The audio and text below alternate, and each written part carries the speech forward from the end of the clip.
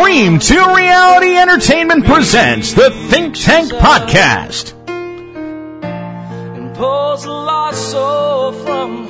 Starring your host, he's a podcaster, photographer, filmographer, writer, conspiracy fascist, entrepreneur, explorer, color commentator, picky eater, beer ninja, secret agent, and the world's most influential humanoid.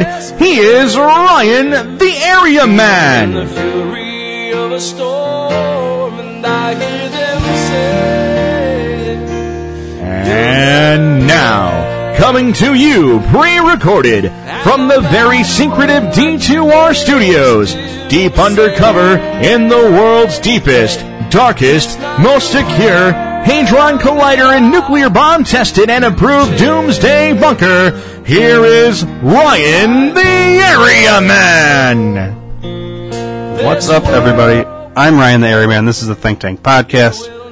Today's episode has been is the result of the culmination of the last 2 weeks, where we started with Ruby Ridge, then it went into the Waco massacre, and now today the Oklahoma City bombing. Timothy McVeigh, who claimed sole responsibility in this bombing, and he was outraged by the Ruby Ridge incident.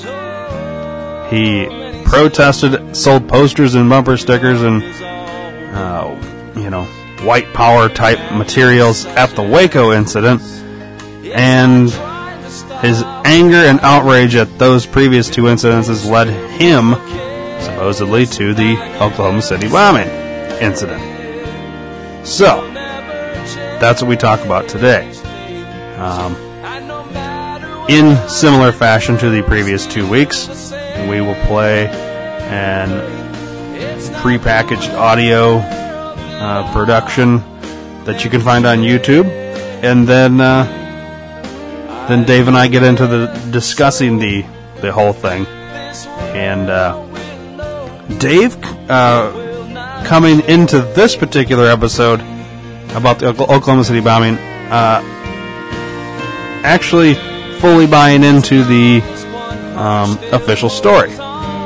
Naturally, I'm not quite that interested in the official story, because usually official stories are littered with lies and bullshit, and I like to look at all sides. So I've heard the official story, I've heard all the other sides, and to me there's something too when you have numerous witnesses witnessing one thing, but the investigators completely disavow and don't acknowledge those eyewitness accounts. Now at the same time you could say, oh well, the eyewitness in court, they're the worst, the worst pieces of evidence, because they can't be relied upon, and they're probably less relied upon than a lie detector thing. But yet, and those aren't even allowed, to be submitted as evidence. So, I don't know. You'll see. We'll play this audio package first, then Dave and I get into it, and it starts with us discussing between the differences between the official story and the other possibilities that could be. And we watch a few other videos towards the end there of our discussion, and I don't know. We come to a determination, but you'll have to listen to find out what that is. So yeah, this is a fun one. It's interesting, and the last 2 weeks have all led up to here. So here we are at the big finale. Real quick, do some shopping online. Well, there's lots of places you can shop online, but probably the most convenient place to get just about anything you want is Amazon. But before you go directly there, do us a favor here at the podcast. Help support this podcast by going to theareaman.com, clicking the sponsor tab, then the Amazon banner. It's right at the top there. And then bookmark it. If you bookmark it, you never have to go through those steps again. And then always go back to that bookmark, and it'll always trigger Amazon to say, hey, you clicked through the D2R Podcast Network to get here, and so now whatever you're going to buy at the same great low prices, we're going to throw that podcast network a small percentage of our profits back. So it costs you nothing extra to do this, and Amazon makes a profit on what you buy there, so they take a small portion of their profits, a little percentage, and throw it our way. Now, the more people that do this, the more percentage Amazon throws our way. As like, oh, you're sending us lots of people, well, we'll send you a higher percentage. Well, the more the percent that they send us, the more we make, which means the better we can make this podcast. And this is how you get to listen to it for free. All we're asking you to do is an extra step for us, and that's clicking theairyman.com in the sponsor tab in the Amazon banner, and then bookmark it. Then you never have to do it again. So we appreciate it, Amazon appreciates it, and I'm sure you appreciate getting the same great low prices. And you feel good because you feel like you're helping out the podcast, which you are. And that's awesome. It's a win-win-win. So go do it. And thank you. Also, if you have a beard, want to get yourself some beard oils, or you're like, what the hell's a beard oil? Well, I'll tell you. You go to phoenixbeardoils.com. Maybe you know somebody that has a beard. You don't have one yourself, but you know somebody that does. And you're like, man, I don't know what to get so-and-so for birthday or Christmas or whatever reason. Just a gift, to give them a gift. But you're like, they got this beard and it's 2 feet long and I want to get them something, but I don't know what to get them. Go to phoenixbeardoils.com. You can read all about why beard oils are good for the beard, the different fragrances that they have there. And if you can't pick just one of the fragrances, that you can't make a decision, and you're like, I don't know, there's so many that sound amazing, get the sampler pack. You can get the sampler pack that comes with like 12, I think, 12 or something like that, and 10 or 12, I forget. I think it's 12, but you can get 12 different fragrances with the sampler pack. Or if you like, I'm going to get this particular one, I know I'm going to like this one, or I know that person's going to like this one, whatever you want to do. During checkout, enter the promo code D2R, and you will get 10% off your entire order. And a free sample. So if you got the sampler pack, you're going to get 10% off the sampler pack, and then an additional free sample. So you're I think it's 12 that's in the thing, so you'd actually get 13 samples. Or if you bought, say, 1, 2, 3, 4, 5, 6, 7, 8 bottles of whatever fragrances, you're going to get 10% off all those bottles, and then a free sample of a fragrance that you didn't buy. So they're going to give you something different to just try for free. How can you beat it? But you got to enter the promo code D2R. If you don't do that, no 10% off and no free sample. So got to enter the promo code D2R. And yeah, that's enough out of me. Let's get into this episode about the Oklahoma City bombing. Enjoy.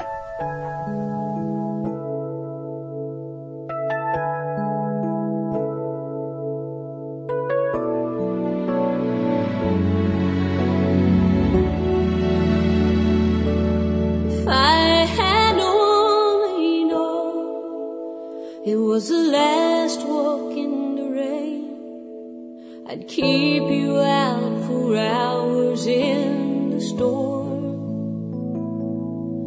I would hold your hand like a lifeline to my heart. Underneath the thunder we'd be warm. If I had only known it was our last walk in the rain. If I had only known I'd never hear your voice again, I'd memorize each thing you ever said. And on those lonely nights I could think of them once more and keep your words alive inside my head. If I had only known hear your voice again.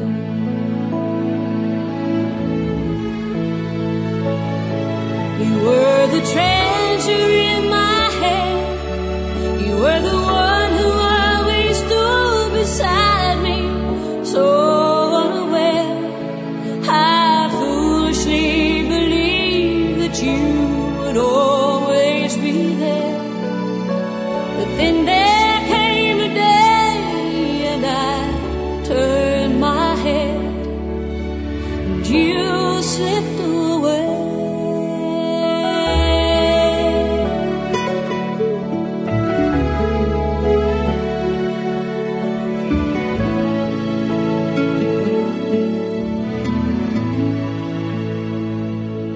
If I had only known it was my last night by your side, I'd pray a miracle to stop the dawn. And when you smiled at me, I would look into your eyes and make sure you know my love for you goes on.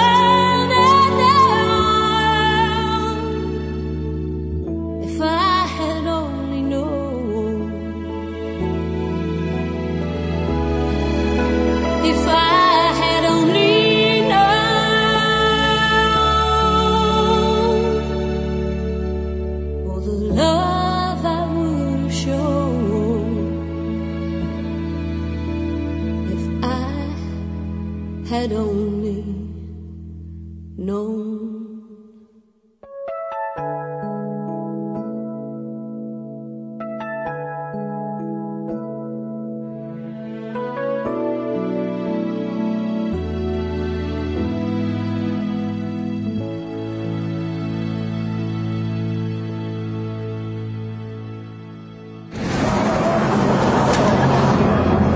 The 19th of April, 1995. Oklahoma City, the heartland of America, is hit by the deadliest terrorist attack the nation had ever suffered.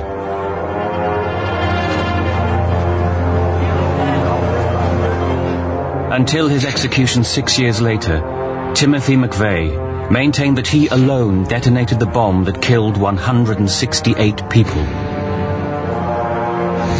But was McVeigh telling the truth, or was he covering up for others unknown? He wanted to accept responsibility. It protected the others, so he fell on the sword for them. He died to save them. Federal prosecutors closed the case after convicting McVeigh and 2 accomplices in the bomb plot. But witnesses say they saw other, unidentified persons with McVeigh at the time of the blast. It appears to be people that are still out there involved in this conspiracy that have never been identified. Some believe that these co-conspirators were homegrown, domestic revolutionaries trained at a white supremacist camp. April 19th, the anniversary of Waco, was going to be a red letter day. Some that they were foreign terrorists. I heard the name Osama bin Laden, Ramzi Youssef, and I remember thinking, my God, what have we uncovered here? The FBI insists it has caught all those responsible. If the other is unknown, I guarantee you we would have gotten them. But this contention is disputed even within the FBI's own ranks. I've read the background materials, and there's something terribly wrong. What is the real truth behind the Oklahoma City bombing? It's not the job of the FBI to disprove negatives or conspiracy theories. So the question is the mastermind still out there?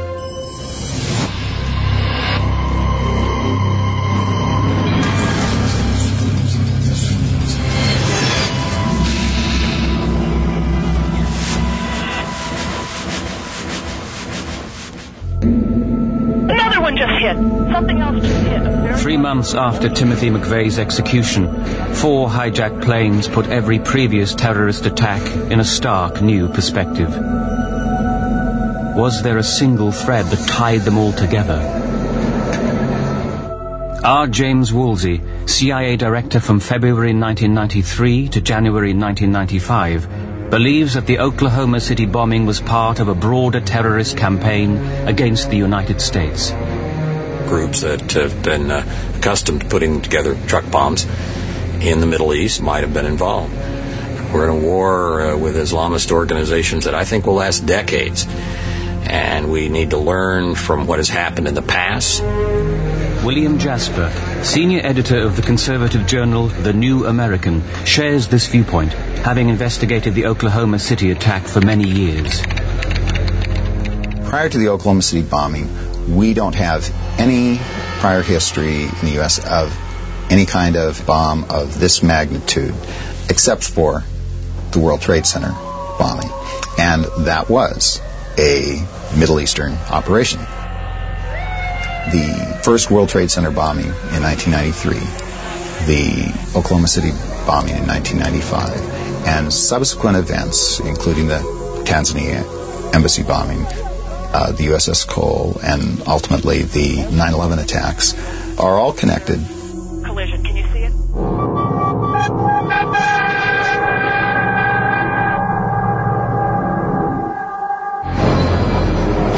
At 9:02 a.m. on Wednesday the 19th of April 1995, a powerful truck bomb detonated outside the Alfred P. Murrah Federal Building.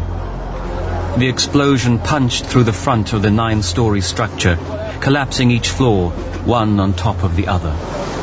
When we first arrived on the scene, we were already told there was probably a terrorist act. The first leads that came out was that there might have been some Middle Eastern people involved. Half a dozen eyewitnesses reported having seen Middle Eastern-looking men near the Murrah building immediately before and after the blast. A bulletin was then broadcast to the Oklahoma City Police and the FBI. The first witness gave a sworn affidavit describing two males of possible Arab descent who were seen running from the area of the federal building towards a dark Chevrolet truck. Both were said to be about 6 feet tall with athletic builds. The two men then sped off around 9 a.m. just prior to the blast. A second witness, 4 blocks away, went on to report a near-fatal encounter with the same individuals just moments after the blast. A woman who was stepping out onto the street when a pickup truck, the one that was mentioned in the APB for the suspects, went racing by. She was almost run over. The witness filed a report with the FBI, but did not want her name revealed on television. I got a really good look at the driver. He was a Middle Eastern man, and he looked like he was around late 20s, early 30s. I could tell he was looking me straight in the eyes. Despite these first-hand accounts, the FBI abruptly terminated the bulletin for the Middle Eastern suspects at 4:30 p.m. that same day. It was a reversal that confused some agents on the ground. How do 5 or 6 people, see something and then describe generally the same thing if it doesn't exist? By now, police had discovered the charred rear axle of the truck used to transport the explosive device. They were able to find that truck had been sold to Ryder Rental, that Ryder Rental had sent it to Elliott's Body Shop in Junction City. That evening, FBI agents interviewed Eldon Elliott, owner of Elliott's Body Shop, and his 2 employees, Vicky Beamer and Tom Kessinger. They recalled a man named Robert Kling renting a 20-foot Ryder truck from their shop after 4 p.m. on Monday the 17th of April. Kling had been accompanied by an unidentified male. As neither man's identity had been established, they referred to them as John Does. You had John Doe 1, Robert Kling, the person that rented the truck, and someone with him named John Doe 2, a shorter man, stocky, with a tattoo, olive complected. Through handwriting analysis and eyewitness identification, investigators would later conclude that John Doe 1 was Timothy McVeigh. FBI sketches of the 2 suspects were made public the day after the attack and would match other accounts from the scene of the bombing. One survivor placed John Doe number 2 directly at the Murrah Federal Building with the Ryder truck just seconds before the blast. She later testified to this at trial under oath. Dana Bradley was inside the Murrah Building. She was looking out the window at the street and witnessed a young man who she described matching John Doe number 2. She saw him get out of the passenger side of the truck and go around to the back, do something in the back of the truck, and then walk up the street. In total, 10 witnesses reported seeing Timothy McVeigh together with other accomplices in the area of the Murrah Building that morning. These are straightforward people who have given a number of affidavits, and a number of them coincide with respect to the appearance of one or more Mideastern males. Nevertheless, by the 20th of May, the FBI had terminated its manhunt for John Doe 2. A decision made 4 weeks after Gulf War veteran Timothy McVeigh had been arrested and charged with the bombing. We were just told, don't cover any more leads on John Doe. No explanation of why. Or we had no idea. You didn't ask. I mean, you were told by the Bureau, you do things and you just do it.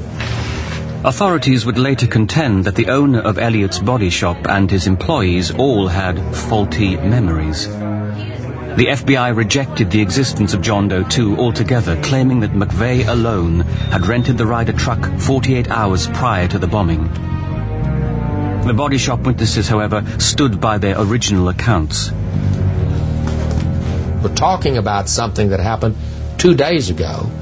This is a small town with limited number of transactions, and each of them said there are 2 of them. Well, if there are 2 of them, that's not what the Bureau wanted to hear. While the FBI denied the existence of a John Doe 2, lawyer Stephen Jones believes top officials continued to pursue him. The government, he says, knowingly obscured the truth about a conspiracy much larger than it was willing to admit. They were still sending out cables. They were still conducting interviews. They were still trying to find who John Doe 2 was. Of course there was a John Doe 2.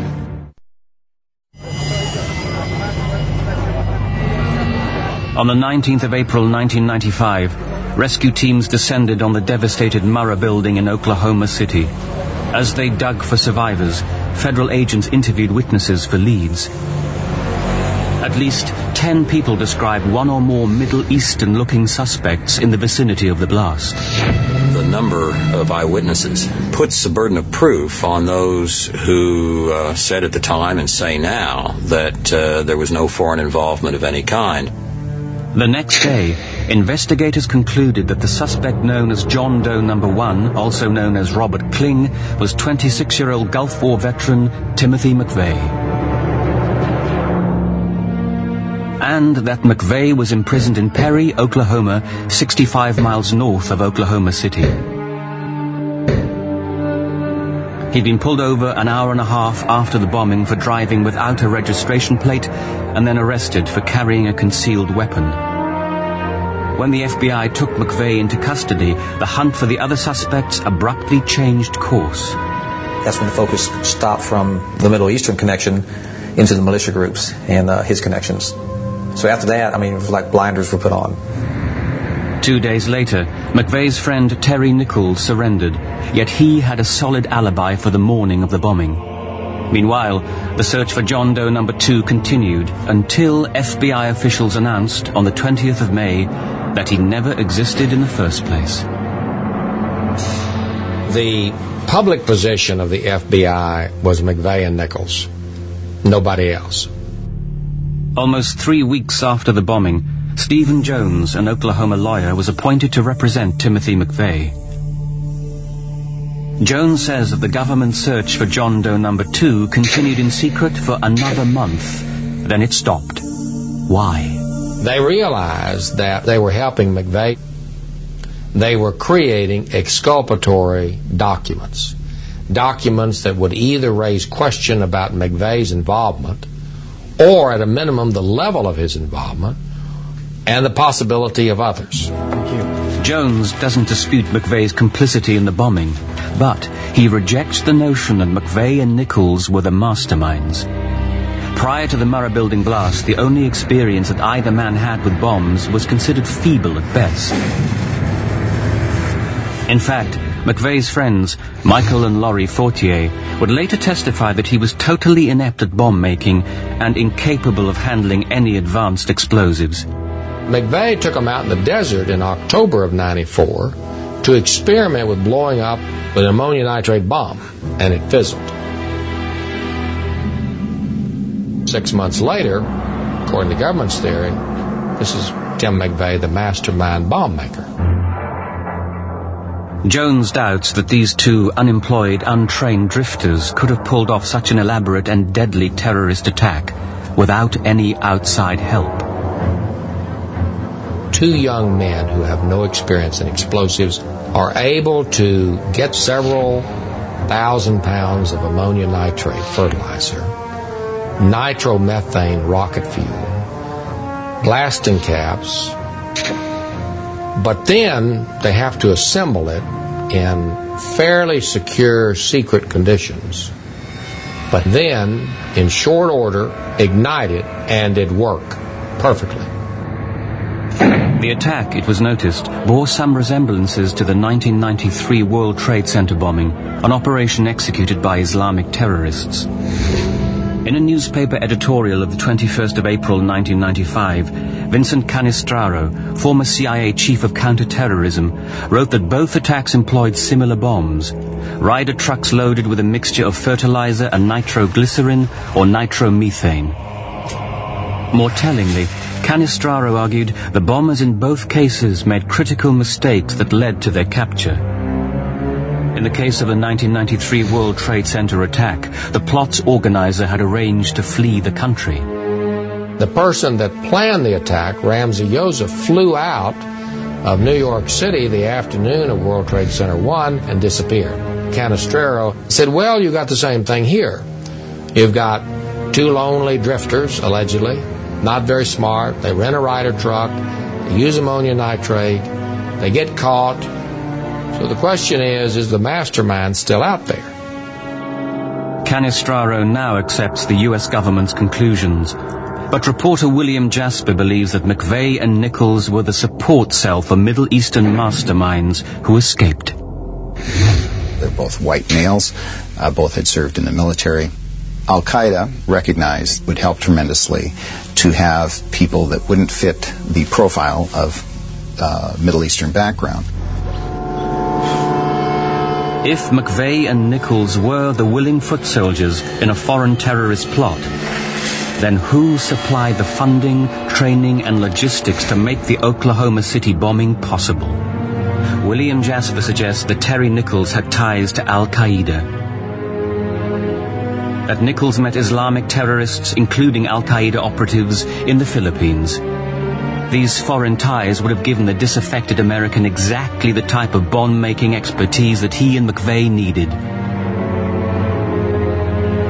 The key individuals who were involved in and were prosecuted for the World Trade Center bombing were all meeting with Terry Nichols there in the Philippines.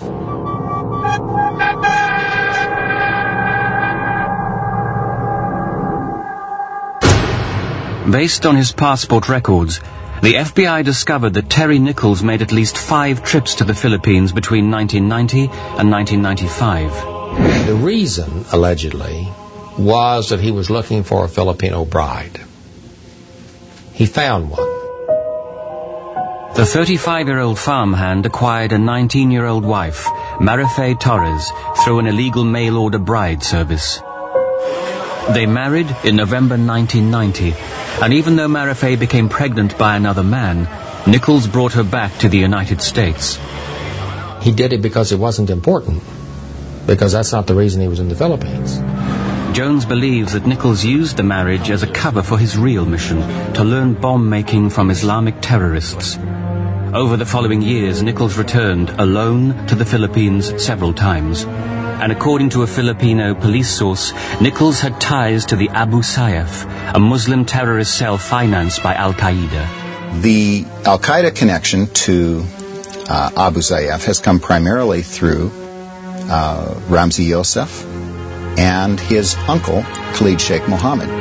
Khalid Sheikh Mohammed was identified as the mastermind of the 9/11 attacks. In 1996, Philippine authorities cracked down on the Abu Sayyaf and arrested one of its reputed co-founders, Edwin Angeles. He broke under torture and began giving information on the Abu Sayyaf. Then later he began cooperating regularly with the Philippines police. Angeles confessed that in the early 1990s, he met Ramzi Youssef and two other Al-Qaeda members on a small island in the Philippines. Youssef and these same two associates would later be convicted of a conspiracy to blow up 12 American jetliners in January 1995, a plot codenamed Bojinka, that never in fact came to fruition. The Bojinka plot, that was really the basis for the attack in 2001 on the World Trade Center. In November 1996, McVeigh's defense attorney, Stephen Jones, sent lawyers to the Philippines to interview Edwin Angeles in police custody. And for the first time I heard the name Osama bin Laden, Ramzi Youssef, the full story. And I remember thinking, my God, what have we uncovered here? Angeles also revealed that a fourth man was present at the meeting with Ramzi Youssef, a white American who introduced himself as the farmer. For Jones, the link was clear. Terry Nichols had made a living as a Kansas farmhand. The first thing that we did was ask him to draw a picture of the man that he described as the farmer. And he drew a picture that resembled Nichols. According to Angeles, the purpose of the meeting with Youssef and Nichols was to discuss training in the making and handling of bombs. Through Philippine intelligence records, Jones established a 3-month period from November 1994 to January 1995 when Terry Nichols and Ramzi Youssef were both visiting the same university campus in Cebu City. Nichols' wife, Marafay, was studying at Southwestern College, a campus where Youssef was known to recruit new terrorists. Marafay herself stated that it was her husband's idea for her to study there. Is everything a coincidence? Why the coincidences all lead one way? Jones argues that by cultivating ties with foreign sponsors, Nichols developed the expertise necessary to blow up a 9-story building. That's why he went to the Philippines. The Oklahoma City bombing was a sophisticated device. Oklahoma City was simply a preview of what would be coming.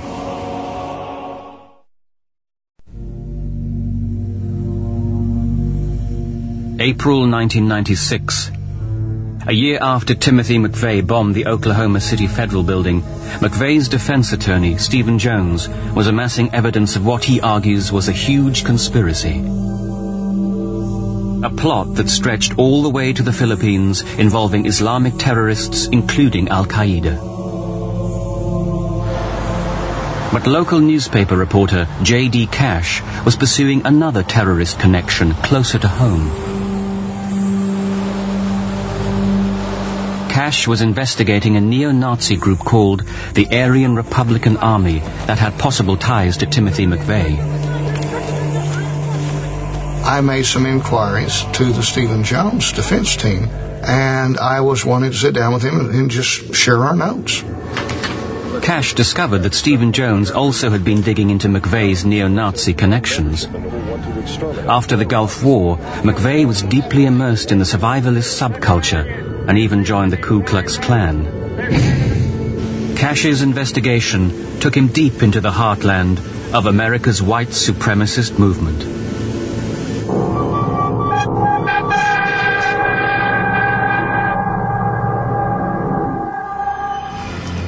Eastern Oklahoma, 1993. A 400-acre compound named Elohim City, just 6 miles from the Arkansas border. Home to more than 100 followers of Christian Identity, a religion that promotes Aryans as God's chosen race.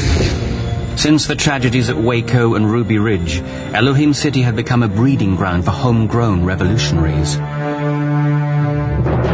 Members of the Ku Klux Klan and the Aryan Republican Army, or ARA, all took refuge there. They even had an ongoing paramilitary training program there, where they built bunkers and they had target practice and even attempted to acquire some chemical or biological weapons. In the spring of 1993, a German citizen named Andreas Karl Strassmeyer was chief of security at the compound. Also known as Andy the German, Strassmeyer boasted of serving in the German Special Forces and claimed his grandfather was a founding member of the Nazi Party. They realize that Andy has all of this tremendous military training and is very gung-ho. And so what they start doing is sending their young skinheads to Elohim City. And so what we have in eastern Oklahoma is, in effect, during the early 90s to the mid-90s, is the largest terrorist training camp in the United States. It was about this time that Strassmeyer met unemployed Gulf War veteran Timothy McVeigh at a gun show where Strassmeyer gave him his business card. 6 months later, McVeigh received a speeding ticket 20 miles from Elohim City. That same week, McVeigh and Terry Nichols registered at a Fayetteville, Arkansas motel while ARA leaders were in town planning an armored truck heist. How can you have McVeigh in the Aryan Republican Army in the same place on the same date at the same time and call that a coincidence? We had a source in law enforcement who was conducting surveillance at Elohim City. He told me that Tim McVeigh had been to Elohim City on 12 to 20 times over the years. McVeigh, who once worked as an armored truck driver, may have joined his ARA friends in one of their favorite pursuits, bank robbing.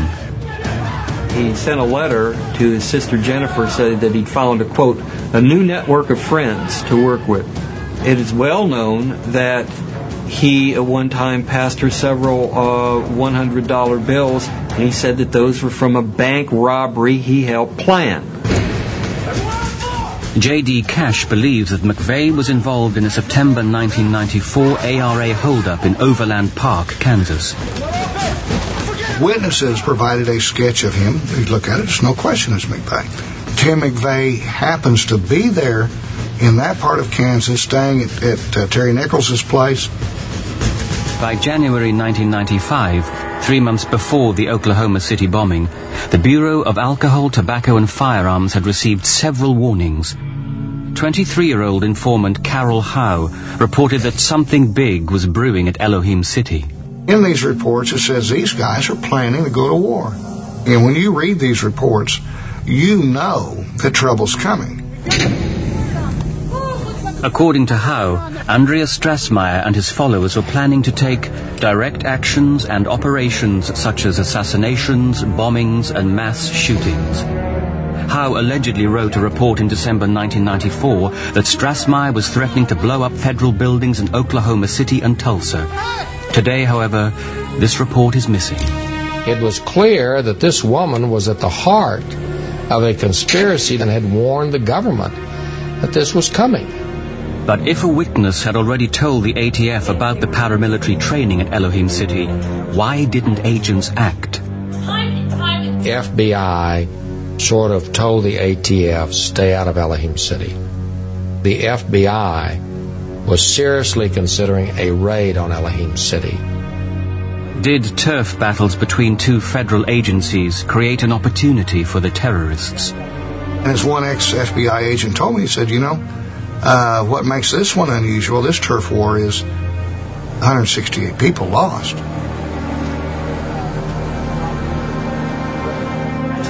On the 21st of April 1995, 2 days after the Oklahoma City bombing, Carol Howe told officials she saw a man resembling John Doe 1 at Elohim City, and later claimed this man was Timothy McVeigh.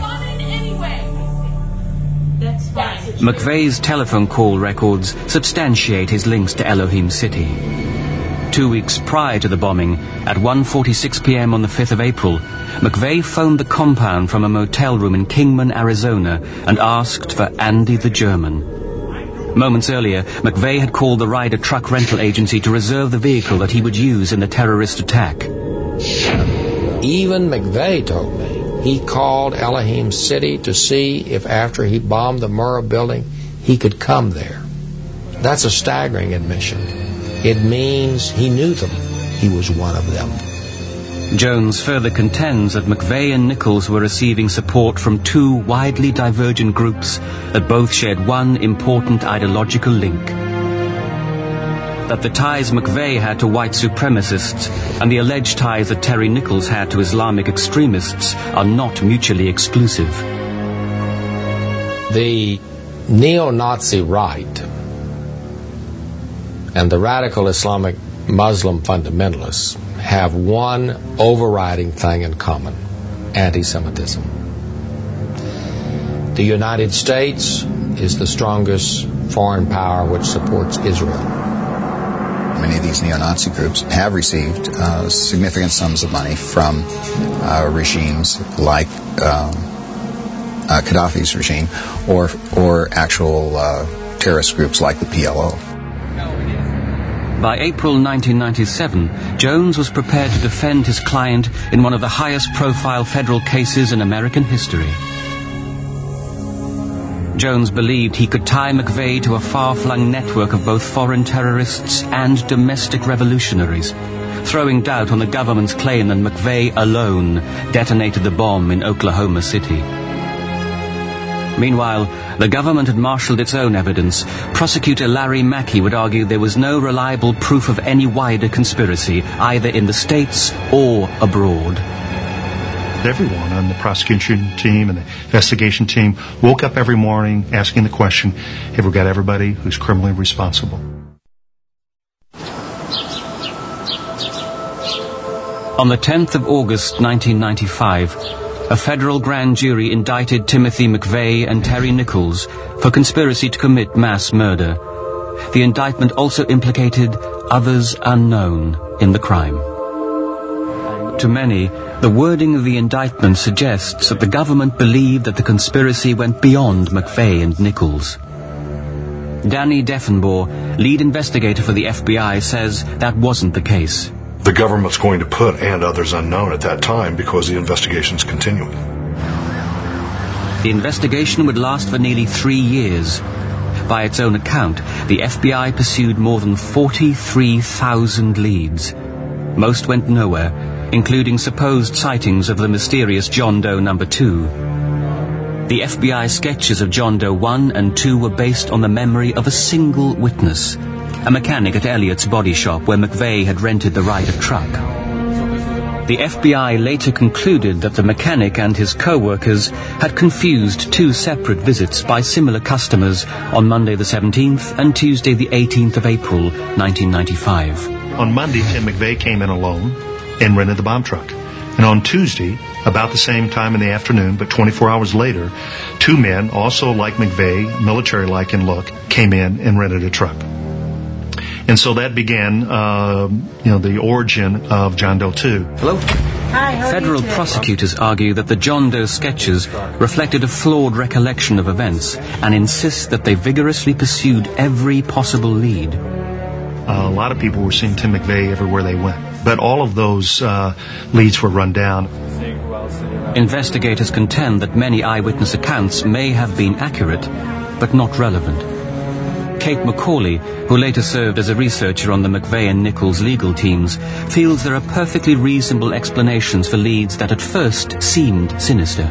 Somebody may have seen a Middle Eastern guy jogging. I may have seen a Middle Eastern guy almost hit me on the corner. And all of these things may be true. I think in the aftermath of the bombing, I think people were running in all different directions. The FBI also dismissed McVeigh's ties to the Aryan Republican Army and the revolutionaries at Elohim City. One of the biggest theories, of course, is with regard to an individual by the name of Andy Strassmeyer, who was at Elohim City at the time that McVeigh made a call in trying to find him. One call into Elohim City doesn't make you a member of Elohim City. There are people who say that his whereabouts are not known prior to and after various bank robberies that the Aryan Republican Army perpetrated In reality, he's working in Arizona. He's not robbing a bank in Green Bay. The government also investigated Terry Nichols' alleged partnership with terrorists in the Philippines and found no evidence of such a conspiracy. We could never find any nexus or association with terrorists. The defense spent a large amount of U.S. dollars to go around the world to try to find these conspirators and others unknown. And there was the opportunity to prove that theory. It didn't come forward.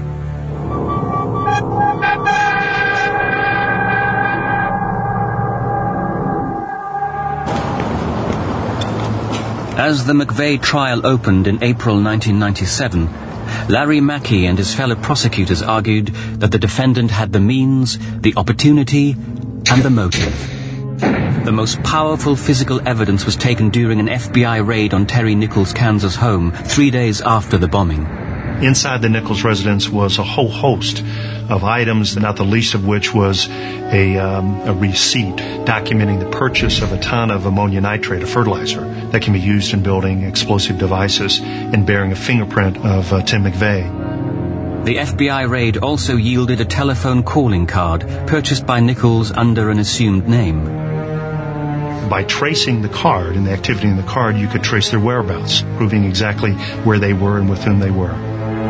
According to Mackey, the phone card records detailed their cross-country trips to purchase bomb-making components like fertilizer and nitromethane fuel.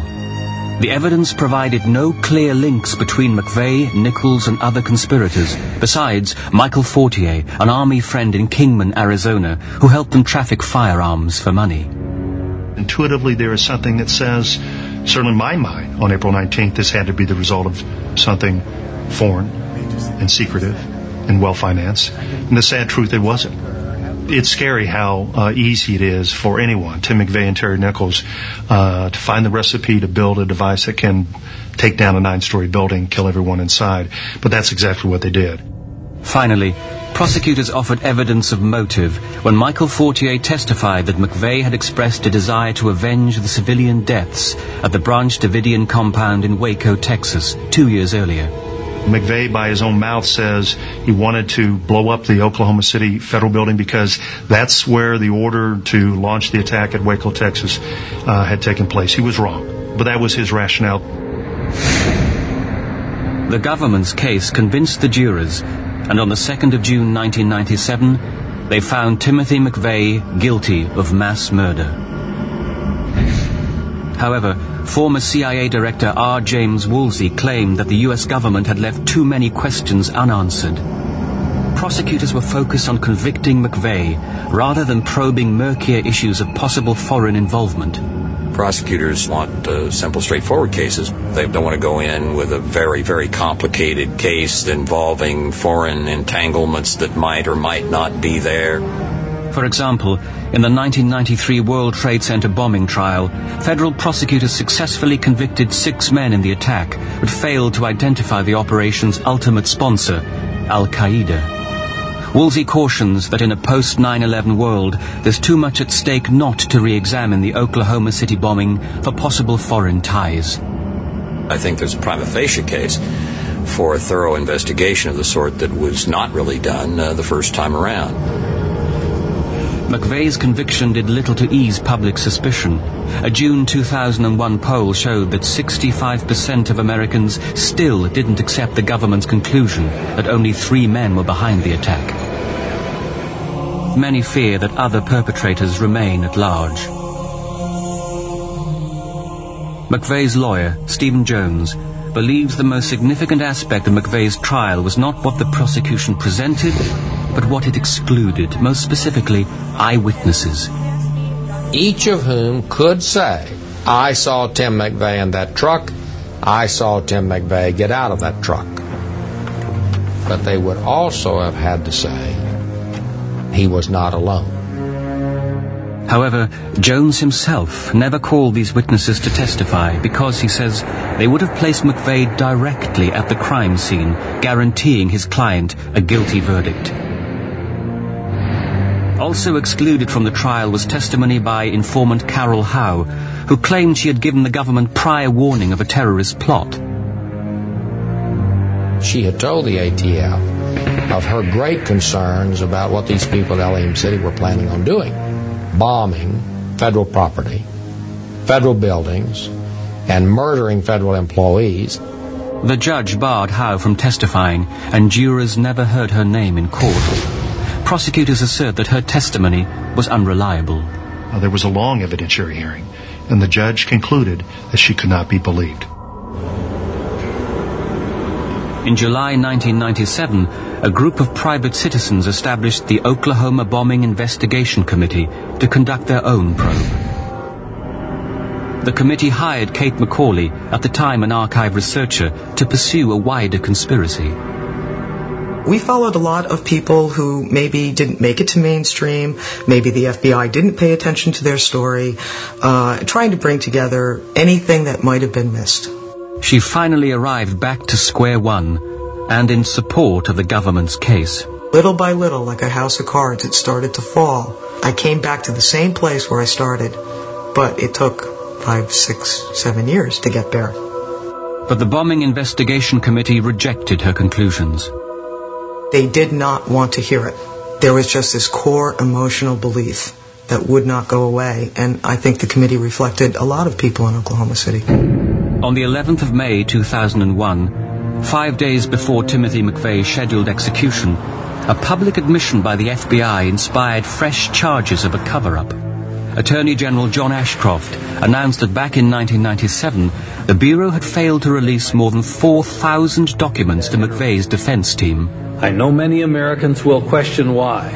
When I saw that and heard about that, I thought, my God, what is going on here? The controversy forced McVeigh's execution to be postponed. But Danny Deffenbaugh strongly denies any wrongdoing. In fact, he's the agent who revealed the existence of these documents. If we were going to try to hide something, why in the world would I then bring this forward? Still, several former FBI agents continue to express doubts about the investigation. Among them is former Special Agent Rick Ojeda, who traced links between the white supremacists at Elohim City and the bombing. He says his report never made it to the defense lawyers. My initial reaction was that, just somebody screwed up. But then when I heard that there were more and more documents withheld, then it looks more like a pattern as opposed to just a little mistake. It's something very sinister. There needs to be a full and complete independent investigation of the Oklahoma City bombing case and how it was handled by the government. But the man who headed the investigation questions these agents' motives. When you get employees that besmirch their own agency, shame on them. There's a hidden agenda. Just 1 month after the newly released documents had made headlines, a federal judge found no reason to reconsider the jury's verdict and ordered the execution to proceed. On the 11th of June, McVeigh was put to death by lethal injection at a federal prison in Indiana. To the end, he maintained that he alone was the bomber. Stephen Jones asserts that McVeigh had a mission: to enable Nichols and others unknown to continue waging war against the U.S. government. Tim McVeigh was a terrorist. He did not hide from that. When I told him that Terry Nichols might be acquitted, he said to me, "Good, the revolution can continue." Nichols' lawyers have argued that their client was framed and that those mysterious others unknown are the real conspirators. In April 2004, at Nichols' trial, a Secret Service agent testified about a document describing surveillance video of the Murrah building prior to the blast. A Secret Service log dated the 24th and 25th of April 1995 indicates that a security camera captured more than one person leaving the Ryder truck as it was parked outside the Murrah building. The actual videotape, however, is missing. The Secret Service individuals who said they could come forward with these items were never able to come forward to them. You know why? Because they didn't exist. The Secret Service testimony had little impact at Nichols' Oklahoma trial. On the 26th of May 2004, he was convicted and sentenced to 161 consecutive life terms. Terry Nichols could not give an interview up until now because while you have a trial hanging over your head, it's not a good time to be out talking to the media. Now he probably should be thinking about getting the American people to understand that there were other people involved. For some, the Oklahoma City bombing is a closed chapter in American history. But for others, there are still perpetrators at large, waiting to strike again. We had promises from our government officials that no stone would be left unturned, that every piece of evidence would be examined. We are going to reap the whirlwind for allowing these loose ends to go unresolved. I can understand how the general public is confused by the conspiracies. There was nothing, and they had a terrible time accepting the fact that something so simple could have caused so much devastation. If there's others unknown, and there is evidence, I'm sure that the FBI will reopen the investigation. Why did the government not wrap up the rest of these people? When all of the witnesses say, we saw these people, why did the government not pursue this? It's a mystery.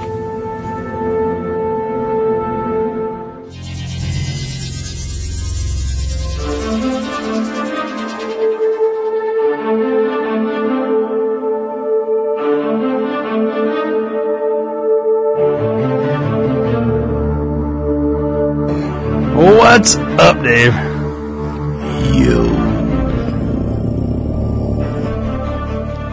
Okay, so today, in the continuation of what would be the Star Wars trilogy, not one giant podcast, but three that kind of lead one thing to the next, all ending with the Oklahoma City bombing, which is what we're talking about today. And the connection between all of these is Timothy McVeigh. Not that he was involved in Ruby Ridge or Waco, our previous two episodes, but that Timothy McVeigh... Those two things kind of, according to provoked his desires to say, fuck it. Fuck the government, fuck the free world. The official story. 313 bitches. Yeah, so he was pissed. He was outraged by what happened at Ruby Ridge. He was a protester and selling anti-government bumper stickers and things at Waco. 2 years later, Oklahoma City bombing happens.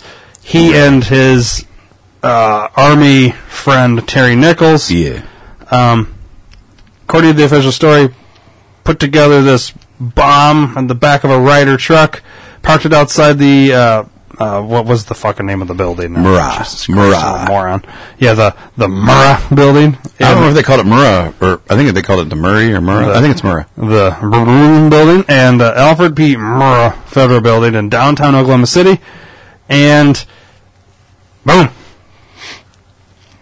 Now, what was in that building, what the target was, supposedly, according to the official story, was that, and I think McVeigh kind of said this after he'd been arrested and all this shit, the reason that building was a target was because was it the ATF agents? ATF, yep. Or the office that gave the go-ahead at Waco to set the fucking place, or, tear gas and all that shit. The orders came from that office in that building. Correct. In addition, the U.S. Marshals had an office in there. The FBI had there's a whole bunch of stuff. There was a lot of government offices there. Yeah, good times. Yes, I think FEMA was there also. Yeah, FEMA.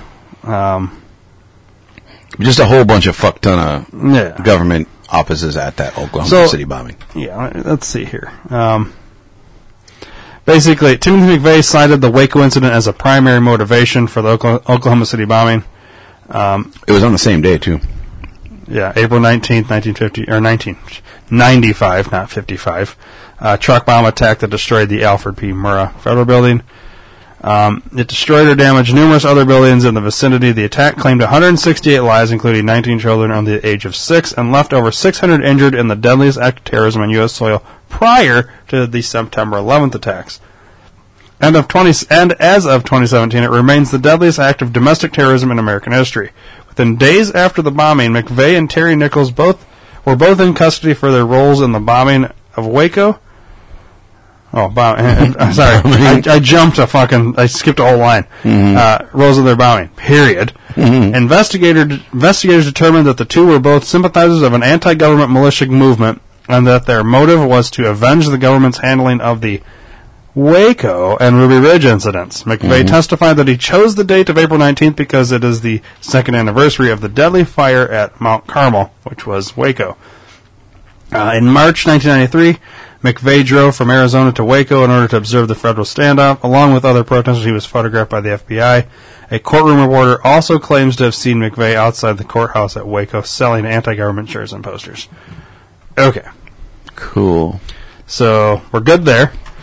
Now, the video, or I used the audio from the beginning of this. You were on I haven't seen it. You weren't seeing that. As of release time, I have seen it, but as of during the recording time right now, I have not seen it. Right.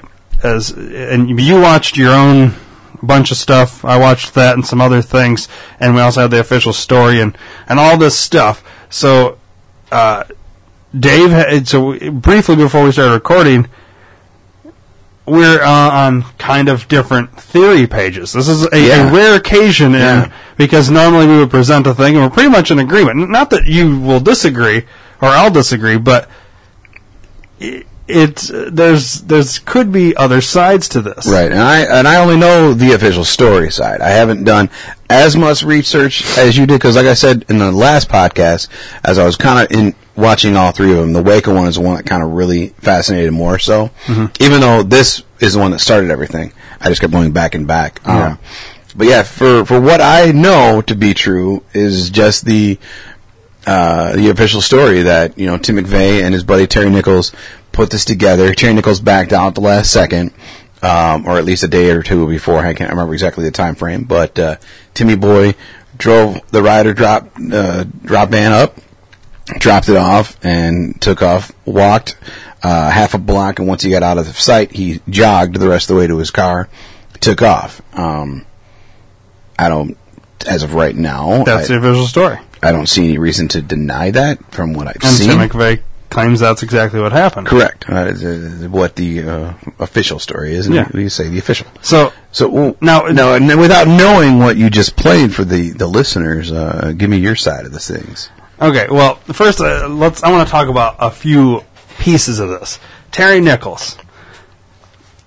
Your perception of Terry Nichols, he was all gung ho to make these bombs with Timothy McVeigh and all this shit, but then right at the last minute he decided, I didn't really think this was like we were actually going to blow something up. Right. You know what I mean? But they both had made several trips across country. Like he was, how do you be in it?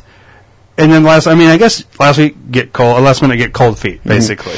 Well, is what happened with Terry Nichols. It could be right? Like a lot of the things that, like sometimes, like going out with your friends, it's all fun and games until it actually happens. You know, and you're like, when I was in high school, we talked about like breaking into cars and stealing shit. Like, yeah, that's really cool. People. Let's do this. Let's go break into cars and steal shit.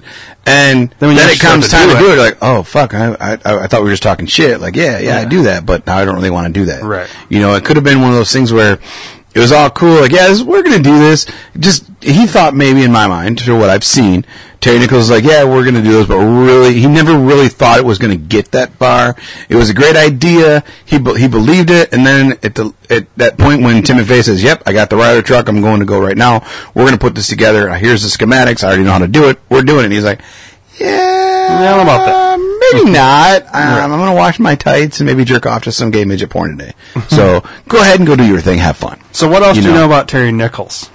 That's all I know about him. That's all you know. Yeah, okay. That's all I really know about him, man. Well, he had been watched over a period of time. He had made, where the fuck was it now?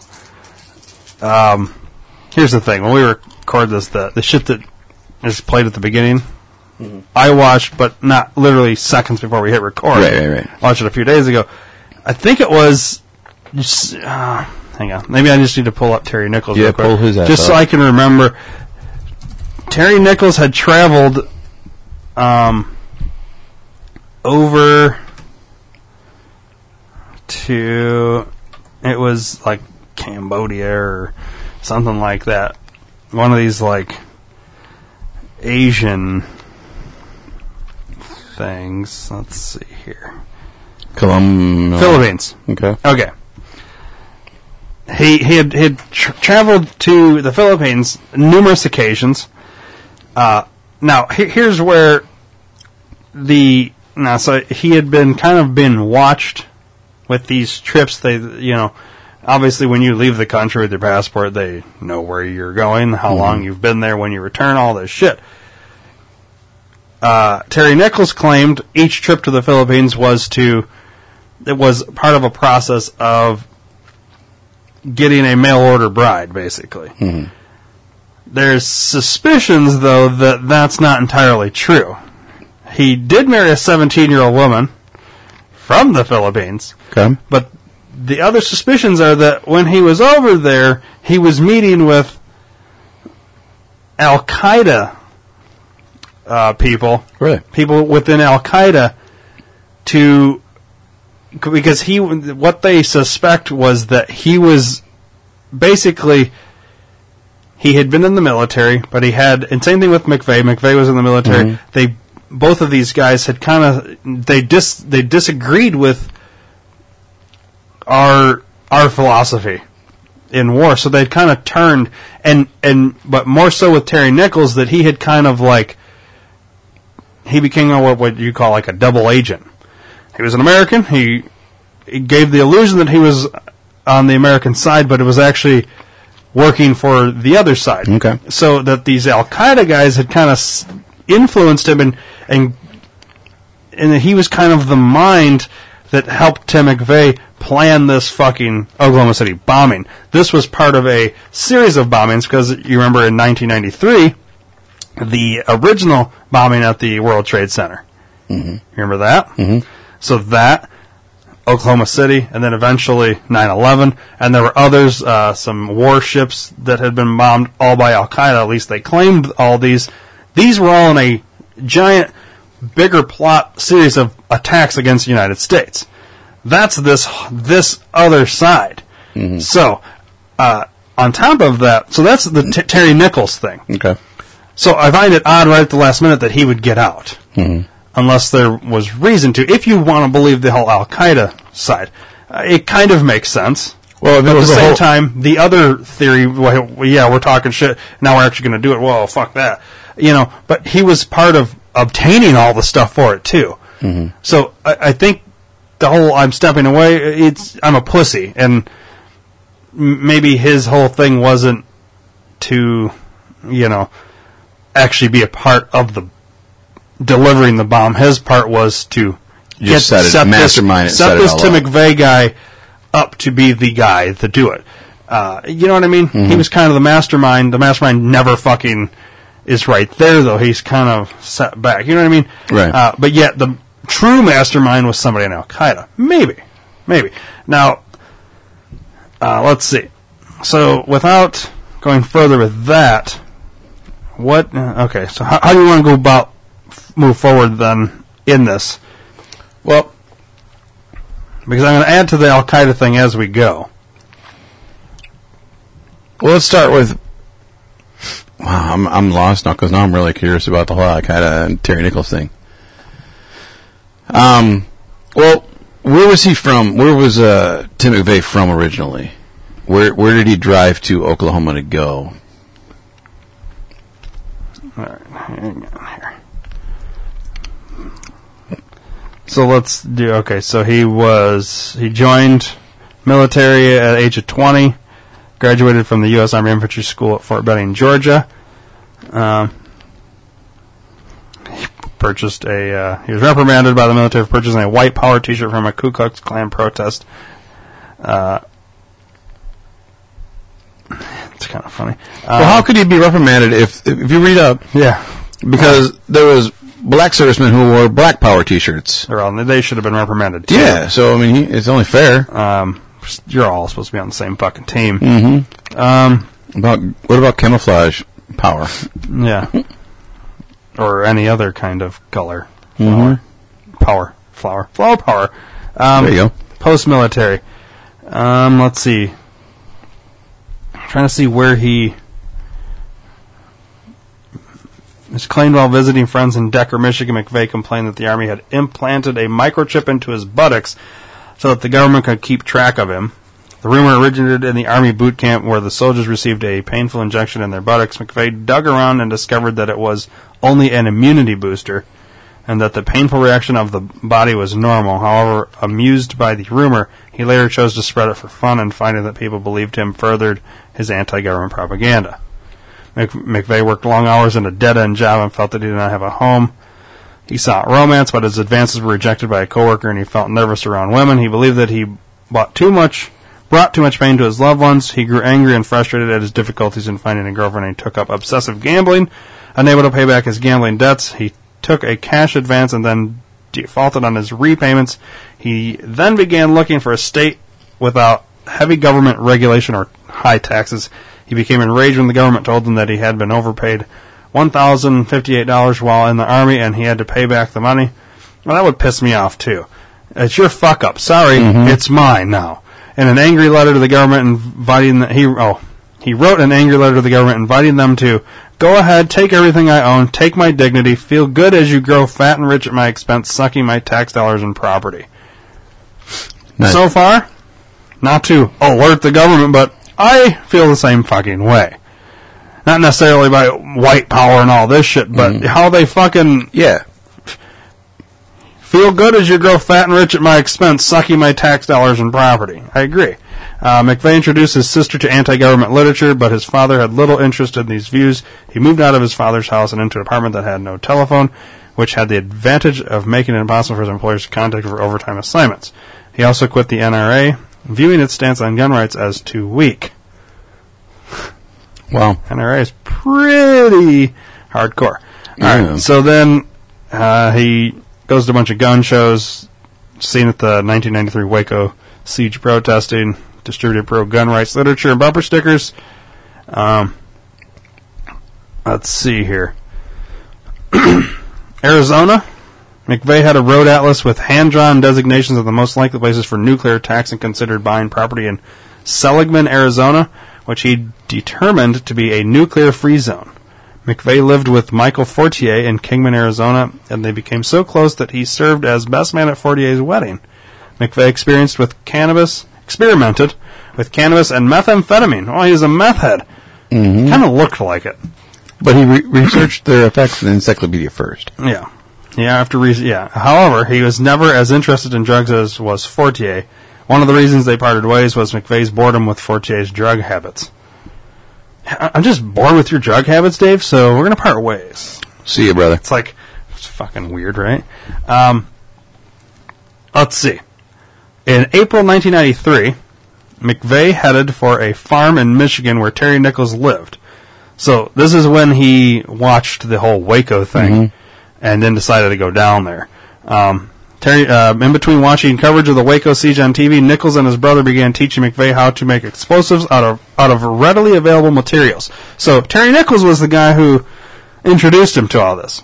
All right. So keep that in mind with your whole Al-Qaeda thing.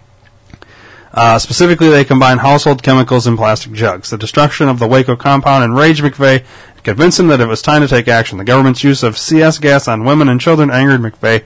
He had been exposed to the gas as part of his military training and was familiar with its effects. The disappearance of certain evidence, such as the bullet-riddled steel-reinforced front door to the complex, led him to suspect a cover-up. So basically... that was kind of the straw that broke the camel's whore. Yes. Trying to... So, after all that shit, McVeigh disassociated himself from his boyhood friend Steve Hodge by sending a 23-page farewell letter to him. He proclaimed his devotion to the United States Declaration of Independence, explaining in detail what each sentence meant to him. McVeigh declared that those who betray or subvert the Constitution are guilty of sedition and or treason, are domestic enemies, and should and will be punished accordingly. It also stands to reason that anyone who sympathizes with the enemy or gives aid or comfort to said enemy is likewise guilty. I have sworn to uphold and defend the Constitution against all enemies, foreign and domestic, and I will. And I will because not only did I swear to, but I believe in what it stands for in every bit of my heart, soul, and being. I know in my heart that I am right in my struggle, Steve. I have come to peace with myself, my God, and my cause. Blood will flow in the streets, Steve. Good versus evil, free men versus socialist wannabe slaves. Pray it is not your blood, my friend. Whoa. McVeigh felt the need to personally what? Something of rumored conspiracies. He visited Area 51 in order to defy government restrictions on photography and went to Gulfport, Mississippi to determine the veracity of rumors about United Nations operations. These turned out to be false. The Russians' vehicles on the site were being configured for use in UN-sponsored humanitarian aid efforts. Prove it. Around this time, McVeigh and Nichols also began making bulk purchases of ammonium nitrate, an agricultural fertilizer, for resale to survivalists, since rumors were circulating that the government was preparing to ban it. Alright, plan against federal building or individuals. McVeigh told Fortier of his plans to blow up a federal building, but Fortier declined to participate. Fortier also told his wife about the plans. McVeigh composed 2 letters to the ATF. The first titled Constitutional Defenders, and the second ATF Read. He denounced government officials as fascist tyrants and stormtroopers and warned ATF, all you tyrannical people will swing in the wind one day for your treasonous actions against the Constitution of the United States. Remember the Nuremberg war trials. Okay. He's a little off, okay? Dude, he's like, I'm going to write a letter. Say everything in my letter. Well, this was back where, like, internet was just kind of starting to become a thing. Now, everybody's fucking writing letters on Facebook and Twitter, all this shit. Instagram, and everybody's I'm mad at you. Being offended in a bunch of snowflakes, safe rooms and cry rooms, and fucking pussy gatherings and all this bullshit. So, but I think this guy had more fucking cojones than a lot of these snowflakes. Let's see here. Wow, he really read that up there. This is what he said to the people that lost, to the victims of Oklahoma City bombing. This is what Tim McVeigh said. To these people in Oklahoma who have lost a loved one, I'm sorry, but it happens every day. You're not the first mother to lose a child or the first grandparent to lose a grandson or granddaughter. It happens every day somewhere in the world. I'm not going to go into that courtroom, curl into a fetal ball, and cry just because the victims want me to do that. Well, what a dick. I mean, it's true. Yeah, no, I totally get that, but I mean, that, like, you did that, though, allegedly, at this point now. Well, he's, okay. So, he clearly had, a big part of it. Alright, so he goes and rents this truck. Now there's the people that rented the truck, the people at the Ryder place, when Tim McVeigh, he went in and used a different name, Robert Kling. Mm-hmm. You've heard that? Okay. Mm-hmm. He comes in, he rents the Ryder truck under the name Robert Kling. Now, the 3 people that work there said he was there with a guy who looked like he was darker colored skin, looked like what would be a whatever. Now, official story says Tim McVeigh showed up by himself. They're completely disavowing that 3 people that worked there said he was with somebody else. Mm-hmm. Okay, so there's another Al Qaeda type person, of figure here that we don't know. So when the van pulls up, McVeigh says he parked it there, walked away, like you said. That's there's a story. There's tons of eyewitnesses said they saw 2 darker colored skin guys, one get out of the driver's side, one get out of the passenger side of that van, and run away from that van to a black truck and speed away, which was parked down the street, this black truck, in like these jumpsuit type things, like what you always see in the very stereotypical Italian guy, the running suits or whatever, jogging suits. You know what I'm talking about? Yeah. They were in black jogging suits, but they look like the Persian, the Iraqi type.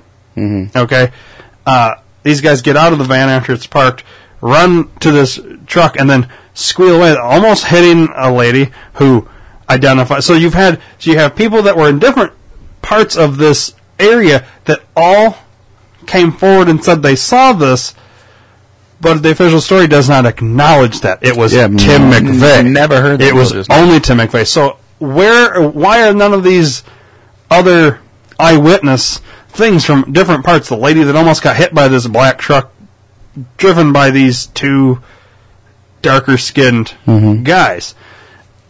And it's not like these people got together and came up with this. These were random things of different reports. Right. Throughout that block or two. Without any of them knowing the other one had also reported the same thing. You have all these identical reports. So who the fuck were these guys then? Because these people had to have existed. So if Tim McVeigh was the one in the van, then who did they see run from this van? And who was in the black truck? Who was in the black? Was it them? Yeah. I mean, there's something odd there to this. So what's true? That's the question. Right. I don't have an answer for that. Have you Googled that at all? We can do it right now. Yeah, let's Google that shit. What do you want me to Google? I don't even know how to search it. Rumors of two men. How do you spell like Al-Qaeda? Yeah. Al-Qaeda. Okay, you can do it that way too. I mean, probably the easiest way to.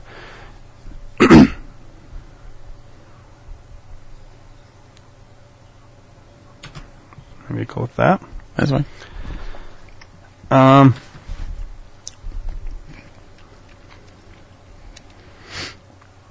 there you go. Gathering the affidavits of 22 eyewitnesses and 2,300 pages of corroborative documentation. This author of this book, that there was a third terrorist named Hussein Hassim al-Hassoudi Wahyaki, an Iraqi soldier in the first Gulf War who was the John Doe No. 2, which John Doe No. 2 was in the video that I watched, who allegedly accompanied him in the Ryder truck. And the ammonia. Okay, so, but that's interesting because they're saying they're still tying McVeigh to driving that truck there, but somebody was with him. But yet, eyewitnesses said they saw two darker complected people get out of that truck and run. Yeah. So was there a third person there? Was McVeigh even in that truck, or did he just help put it in the van? And, you know what I mean? Now, he later, did he not at one point in his taped after the fact, after they arrest him or whatever, because they didn't know it was McVeigh. Then they went and this Robert Kling, they had the fingerprint and all this stuff and tied it back to this McVeigh character. Then they went and arrested him. And when they had him and they had the interviews, he said he drove the van there, parked it, and did everything, right? Yeah, he used his name. But yet nobody has him. Nobody saw him do that. Right. Didn't he use his real name at like a hotel or something? Yeah. That's how they caught him, because he put his real name somewhere stupid that he shouldn't have. Right. Like a dumb fuck. Let's see here. So. The very bottom paragraph talks about the Philippines connection, too. Well, it's starting to do it right here, too. Maybe I'll just read it. Representative Dana Rohrabacher, a Republican from California, cited this research in the report, the Oklahoma City bombing, was there a foreign connection? Within the report, the following statements citing several pieces of real and circumstantial evidence were made, supporting the main theory laid out by Jana Davis in her book, All the Cities in the World, convicted terrorist Ramzi Youssef and Terry Nichols were in Cebu City in the Philippines at the same time 3 months before the Oklahoma City bombing. Youssef was the perpetrator of the first World Trade Center attack, as well as the mastermind behind the planning of other high-profile attacks on Americans. Furthermore, Ramzi Youssef's phone records from the months before he had detonated the first World Trade Center bomb in early 1993 show calls placed to the Filipino neighbor and close friend of Terry Nichols' in-laws in Queens, New York. The opportunity for interaction between American terrorist Nichols and Al-Qaeda terrorist Youssef is evident. One indicator is that this terrorist act had broader implications came directly from Abdul Hakim Murad, Youssef's roommate, childhood friend, and fellow convicted terrorist. On the day of the bombing, Murad claimed responsibility for this terrorist act from his jail cell in New York. He bragged to his prison guards verbally and in writing that the bombing of the Murrah Federal Building was the work of the Liberation Army. His confession was similar to the one Yusuf had made 2 years earlier in the immediate aftermath of the first attempt to destroy the World Trade Center, hours after he drove a Ryder truck into the garage of the North Tower of the World Trade Center and detonated the deadly bomb. Yusuf called the FBI from a payphone in Newark International Airport and boasted that the Liberation Army had conducted the attack. He then boarded a plane and escaped, ending up in Manila, Philippines. Note, the Oklahoma City bombing followed a similar pattern to the 1993 attack on the World Trade Center. A rental truck loaded with ammonium-based explosive using similar detonation devices based on the strategy of driving a vehicle into or near a target. Ironically, both were Ryder trucks as well. Mm-hmm. So they like to rent from Ryder. Ryder must rent to anybody. Pretty much. They don't do background checks. Another key piece of evidence that Jana Davis used to build the case in her book for Middle Eastern involvement was the fact that Hussein al-Hassani was one of a group of Iraqis hired to do odd jobs for a Palestinian landlord, Samir Khalil, who owned properties throughout the area. Khalil hired the Iraqi newcomers, supposedly refugees from the first Gulf War, to maintain his rental properties. Khalil himself served time for insurance fraud in the early 1990s. Hassani resembles John Doe 2 and was identified by witnesses on the scene. The connections by Davis in her book linking McVeigh to Murad, Yusuf, and the former Iraqi soldier was made not only through Terry Nichols' connection in the Philippines, but by the suspected John Doe 2, Hussein al-Hassani, to Samir Khalil, who, according to the discovery of a published list of unindicted co-conspirators from the first World Trade Center bombing, that includes the name Samir Khalil. So interesting. Yeah. Be curious. So basically this book by Jana Davis, it's called The Third Terrorist, The Middle Eastern Connection to the Oklahoma City Bombing. So there's that. I think there's something to that. Yeah, I agree. I'd like to read that book, to be honest with you, because I think there may be more to it that kind of explains the web of things here. Either way, let's go back to the thing. What else about this you want to talk about?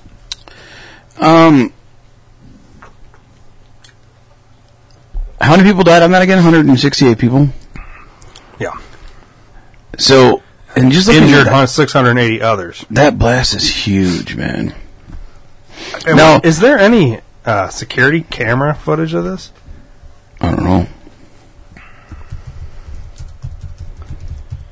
Well, right there. Because I'd be curious, like, if there was.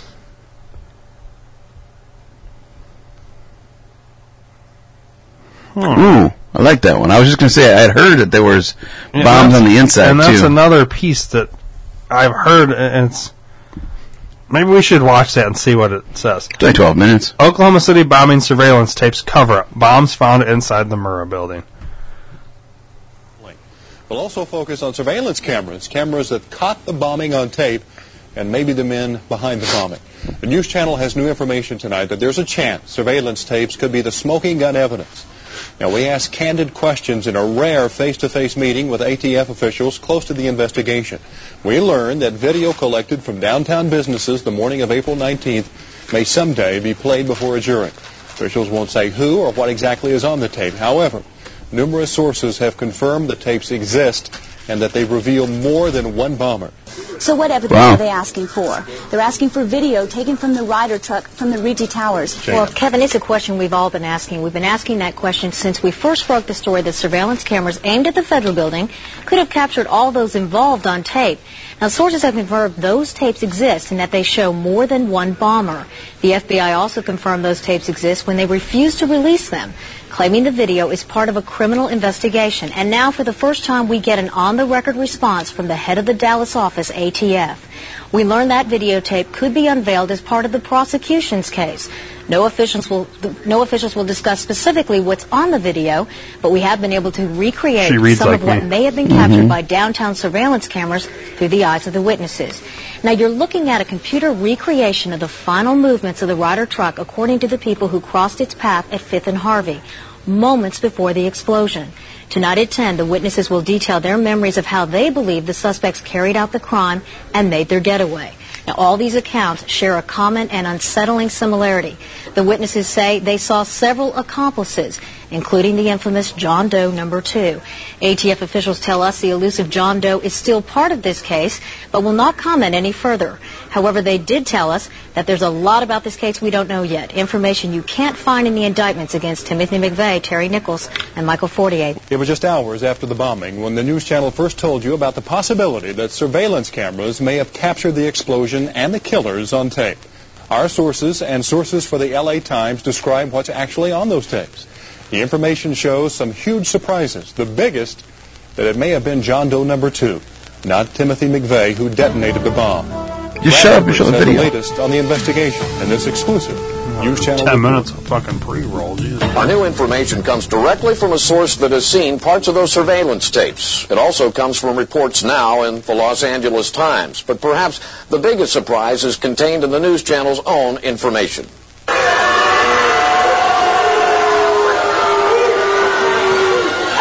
Timothy McVeigh was not the last person to leave the Ryder truck.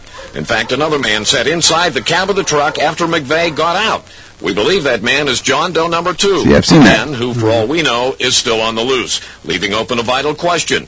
Was it John Doe number 2 who actually set off the bomb, not Timothy McVeigh, as we've all been led to believe? News Channel 4 has for weeks been demanding copies of the surveillance tapes from the FBI. The federal government so far is dragging its feet. But many people in the investigation have seen the tapes, and now so has a source willing to describe to the news channel what the tapes show. The LA Times report shows there was a surveillance camera near the corner of 5th and Harvey and another near the corner of 5th and Robinson. Federal investigators recreated the time sequence leading up to the bombing by matching the video and still photos from the surveillance cameras. Since we can't show you the tape ourselves, we're reenacting what our source says he saw on those tapes. As witnesses told the news channel before, the tape showed the Ryder truck parked in front of the Murrah building where we now know the blast went off. As witnesses also told us, the tape showed 2 men sitting inside the Ryder truck. A man strongly resembling Timothy McVeigh gets out of the driver's side, steps down. He then appears to have dropped something on the step up into the truck. He bends down and appears to pick something up off the step. Then he turns and walks directly across 5th Street toward the Journal Record building. All this time, John Doe number 2 is still inside the Ryder truck's cab, sitting on the passenger side.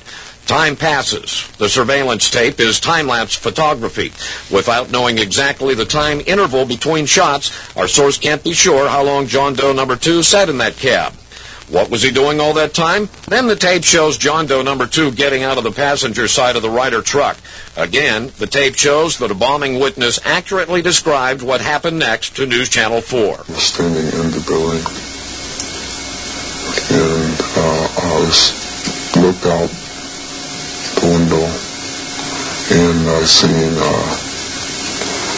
the Ryder's truck, and I seen the man get out of the Ryder's truck. The tape shows John Doe number 2 getting out, shutting the passenger side door. He steps toward the front of the truck and is momentarily out of the frame of the surveillance camera. But shortly, he appears back in frame, walking toward the rear of the truck, still on the sidewalk in front of the Murrah building. Again, he turns east toward the front of the truck, looking toward the street. John Doe number 2 then walks diagonally across 5th Street toward the east, as if heading toward the YMCA or the intersection of 5th and Robinson. He again leaves the frame of the camera. Another camera shooting from another angle clearly shows the actual explosion that destroyed the federal building and killed 169 people. So what does the mysterious John Doe number 2 look like in the tapes? The man who stayed inside the Ryder truck, possibly triggering the bomb? Well, his features are obscured by a baseball cap in the portion of tape seen by our source, the same kind of cap shown in the composite drawing first released of John Doe number 2. The cap was a sports cap, flame style. The man himself was taller than the man resembling McVeigh and much thicker in build. He appears to have a dark or olive complexion. Our source saw only a few minutes of tape. He didn't see all of the almost 20 minutes of surveillance tapes that reportedly were distributed to FBI agents around the country to help in their investigation. But they do show enough to raise some crucial questions. Who actually set off the bomb? What was John Doe number 2 doing in the cab of the truck after the McVeigh lookalike got out? And how did John Doe number 2 get away from the Murrah building? My understanding is there was a video of McVeigh getting out of the Ryder truck, jumping into this other pickup with John Doe number 2. well, where's that video? Are we ever going to get to see it? Do you realize what you've just seen, America? Hey, the government had multiple surveillance camera tapes. In fact, when it finally came out in court, when the federal government declared in 2001 that they wouldn't release the videotapes because of national security implications, that there were actually 12 surveillance camera tapes that had these different Islamic individuals, these Arabic men with McVeigh and others, as well as the BATF hiding out right down the street, preparing to pounce on the operation and declare themselves the heroes, the saviors, the victims. Think about it. Now in 2001 and right into 2002, the federal government claims national security and refuses to release 12-plus surveillance camera tapes. What are they hiding? And the feds never tried to use it in court. I mean, if they had McVeigh pulling up alone and bombing the building and it was just a truck bomb, why not use the actual surveillance camera tapes to do it? But they didn't do that. You have to ask yourselves why. What's on that tape? Well, after you've seen all this evidence, it's clear. Yeah. Think about it. It's a federal building. Of course it was going to have surveillance. But way more than just two just cameras. Like the... on 9/11. You're telling me the Pentagon had no fucking... Everything around there, all the footage, not a single goddamn one shows a plane hitting the goddamn building. There's just all of a sudden, boom. No security footage, though. Why? You're telling me... security, bro. You can't see that. Bullshit. Well, then... What the fuck does the FOI or FOIA do for us? Nothing. No. Well, it'll do enough to... I mean, there's stuff that can be released, but you're not going to get the stuff that you actually want. Yeah. It's bullshit. Mm-hmm. All right. Federal involvement. Ratcheting up the police state right here in America. One explosion caused, because here's now what we are starting to learn about the succession, or what someone obviously hoped would be a succession of explosions. The first bomb that was in the federal building did go off. It did the damage that you see right there. The second explosive was found and diffused. The third explosive that was found, and they are working on right now as we speak, I understand, both the second and third explosives, if you can imagine this, were larger than the first. All right, real quick. I never heard there was more than one. Yeah, I heard that too. If they diffused all these that were in the fucking building, the Ryder truck was outside. Mm-hmm. That was supposed to be the one that did all this damage, but yet they diffused bombs inside. How did they get there? And how did they know there were more bombs there? Mm-hmm. So try to imagine two- or threefold happening what we've already seen there. It is just incredible to think that there was that much heavy artillery that was somehow moved into the downtown Oklahoma City Federal Building. Two other explosive devices were found that were not detonated, and they were larger than the first. I think he said another bomb. Another bomb, move back. Oh my God, another bomb. We just saw, if you were watching there was a white pickup truck backing a trailer into the scene here. They're trying to move people out of the way so they can get it in. Appears to be the Oklahoma County Bomb Squad. It's their bomb disposal unit, essentially, is what it is, and it is what they would use to, if the report that we gave you just a few moments ago turns out to be correct, that they have found a second explosive device of some kind inside this building. They'll back that trailer down there, and the bomb squad folks will go in, and they will use that trailer. You see the bucket on the back there, sort of, this is how they would transport the explosive device away from this populated area to try to do something with it. The Justice Department is reporting that a second explosive device has been found in the A.P. Murrah building in downtown Oklahoma City. Mm-hmm. Mike, you're still with us, aren't you? Yes, I am, and I might tell you in addition to that, in fact what we were told at the scene a few minutes ago was that in fact two different explosive devices were found in addition to the one that went off. So a total of three. A total of three. Now confirmed through federal authorities that a second bomb has been found inside that federal building in Oklahoma City. It was an explosion at 9 o'clock this morning that did that damage you're looking at right there, blowing off the entire north face of that building. Again, you're looking at the north face there. A second bomb was found on the east side of that building. All right. So with all these goddamn bombs found, there's tons of reports about it, but it's only the Ryder truck. Yeah, that's bullshit. I mean, the Ryder truck's the official story. Just like Lee Harvey Oswald managed to get off 47 shots with his piece of shit gun, and he was a horrible marksman, but he's the only shooter. With a shitty gun that would never fire that many shots, yeah. Yeah, I mean, it's, at a certain point, or all these people are reporting false. Oh, was this the beginning of fake news? And why would they report all this shit? Why were they being told this stuff if it wasn't true? Yeah. Well, who's fucking telling them this? Why would you tell them there's multiple bombs being defused? Things like that. Why? It doesn't make sense. It's easier to cover that up after the fact, though. Right. Just don't acknowledge it. Bomb squad is on the scene. That second bomb has not exploded. We don't know quite the status yet, if they've managed to defuse it, but it has been confirmed that a second bomb was found on the east side. The report I have is that one device was deactivated. Apparently there's another device, and obviously whatever did the damage to the Murrah building was a tremendous, very sophisticated explosive device. So President Clinton just called Frank Keating, Governor Frank Keating, and he says that 3 FBI anti-terrorist teams are en route to Oklahoma City. Right now, they are saying that this is the work of a sophisticated group. This is a very sophisticated device, and it has to have been done by an explosives expert, obviously with this type of explosion. All right, before we go on any further with this video, Timothy McVeigh had taken some friends of his out. He had made some little, attempt at one of the, like a real tiny version of this bomb. We took a bunch of his friends out to the desert, or in a desert area, and he was going to show them, watch this, and it'd be like a firework kind of thing, Right. You major in fireworks now, you were going to show them off.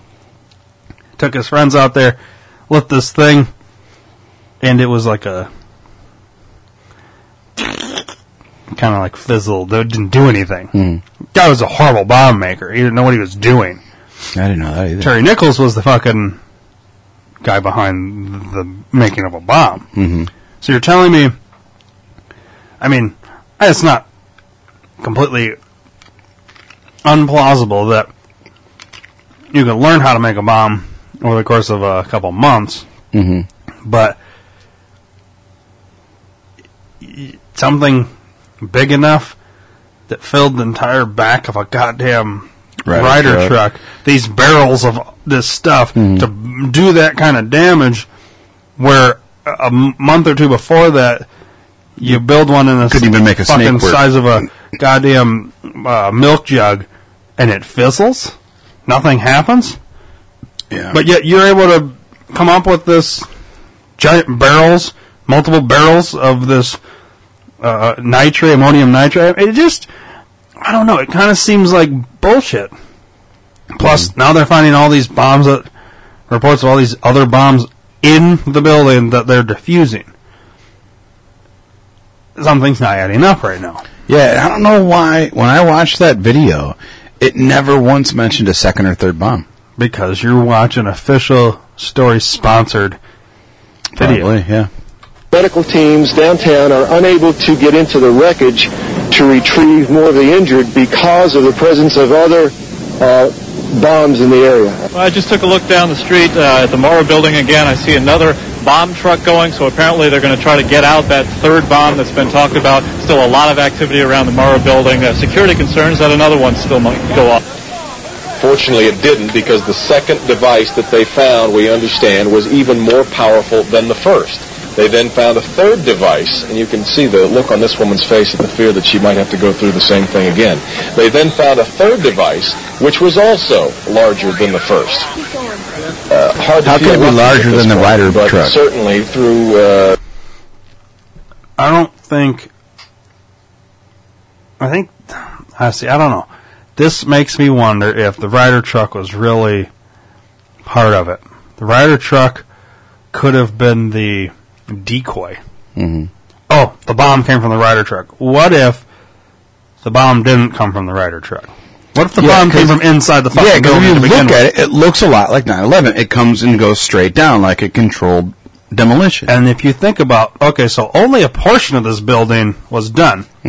These other triggers, these other bombs that they were defusing, could have been in other parts of the building. They were supposed to have gone off. So the whole thing could have been leveled. And the whole thing would have been leveled. Yeah, so this could have been like the I think the original 9/11. This could have been the original 9/11, just like the planes. Yeah, in a much smaller building, but in a series of attacks that were all, you know what I mean? Think about it. Makes sense. Ryder truck was a decoy. I don't think there was anything in that fucking Ryder truck. You could be very possible. It could be very right. There's 30 seconds left of this video, and then I want to go to this one right here. Okay. And we'll talk about that in just a second. Some good work by some munitions experts and the explosive sniffing dogs. Further tragedy has almost certainly been averted here. But it was a great stroke of luck that we actually have got diffused bombs. That fucking it's through mustache. the bomb material that we'll be able to track down who committed this atrocity. It's a good question. All right, so this other video we're going to Oklahoma bombing was an inside job. Timothy McVeigh was a CIA patsy. Basically the same thing as Lee Harvey Oswald was a patsy. The majority of people still believe that Timothy McVeigh was a right-wing extremist who bombed the Oklahoma City building with a Ryder truck because he was upset with the government. People close to the event told a very different story. A local congressman believes that convicted bomber Timothy McVeigh and his accused co-conspirator Terry Nichols are not the only ones involved. The Oklahoma State Representative Charles Key produced a videotape featuring witnesses who claim to have seen Timothy McVeigh with another man the morning of the bombing. He was wearing a ball cap. Timothy McVeigh had his on backwards, which just like this. It was on his head. The other gentleman had his on like this. In fact, the FBI had actively pursued John Doe No. 2 in its initial investigation, then denied his existence altogether. Why? There were also multiple reports that explosives were found inside the Murrah building. The Justice Department is reporting that a second explosive device has been found in the AP Murrah building in downtown Oklahoma City. Mike, you're still with us, aren't you? Yes, I am. And I might tell you in addition to that, in fact, what we were told at the scene a few minutes ago was that, in fact, 2 different explosive devices were found in addition to the one that went off. The second explosive was found and diffused.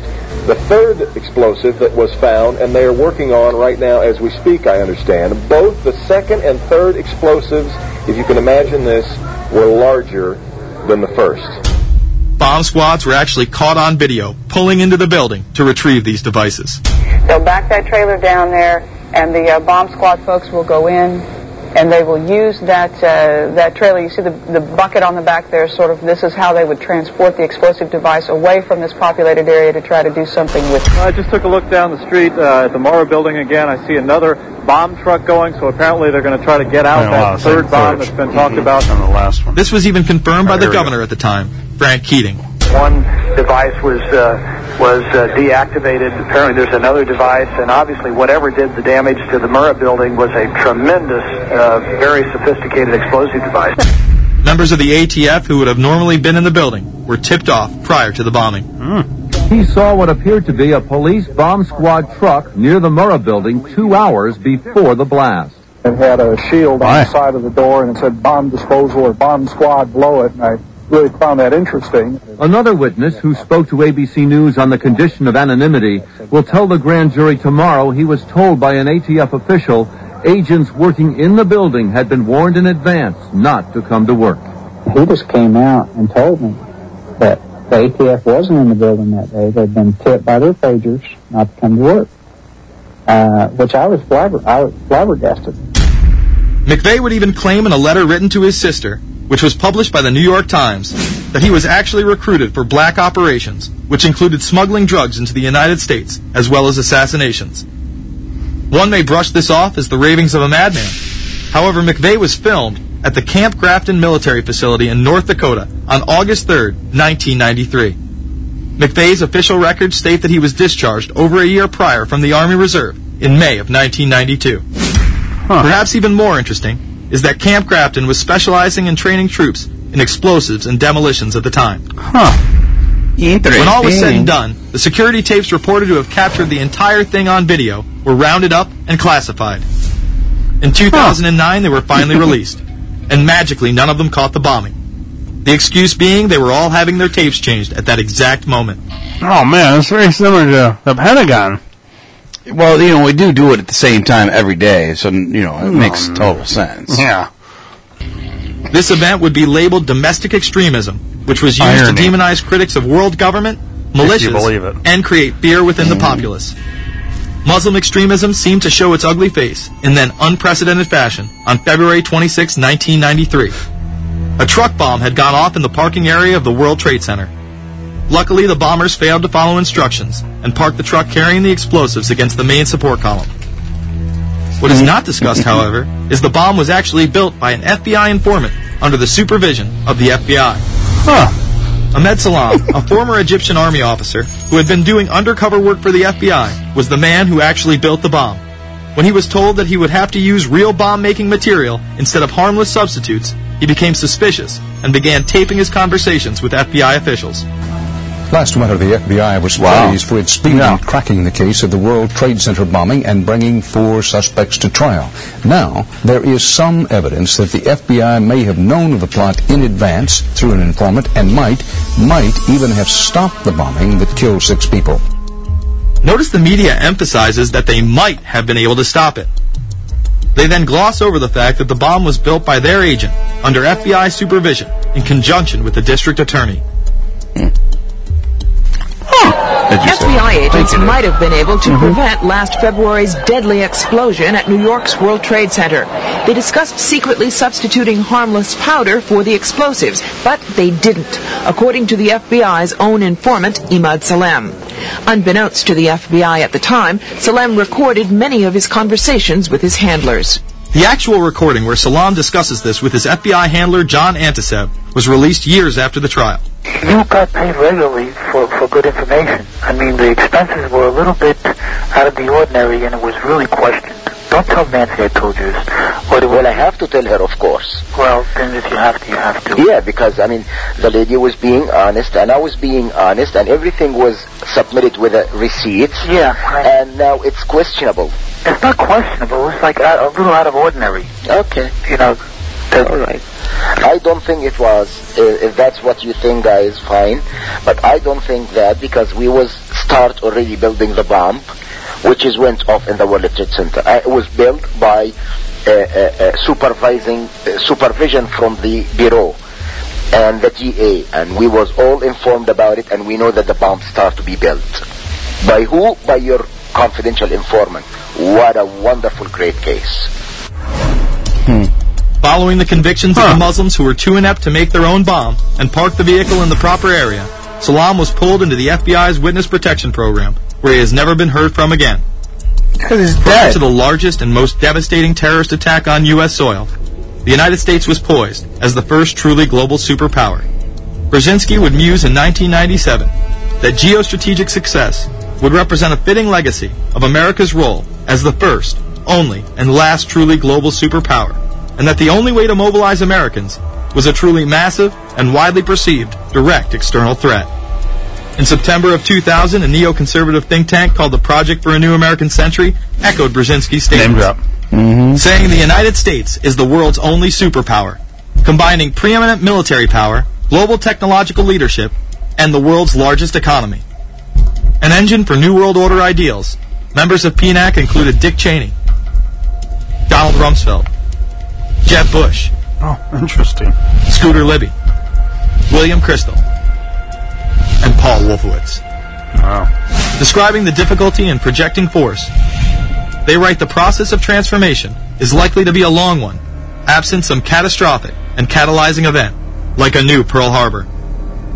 This takes us full circle to the September 11th attacks of 2001. In my previous film, Fabled Enemies, I expose in great detail the Saudi Arabian, Pakistani, and Israeli connections in conjunction with this international intelligence operation. In the early 1980s, bin Laden worked with operatives from U.S. intelligence, the Pakistani military, and Arab states. They ran a wide-ranging covert network that recruited and financed Muslim fighters to battle the Soviet army. The hijackers that were trained at U.S. military installations and protected by the FBI and CIA. The military exercises leading up to 9/11 and those that took place as the attacks occurred. Open line.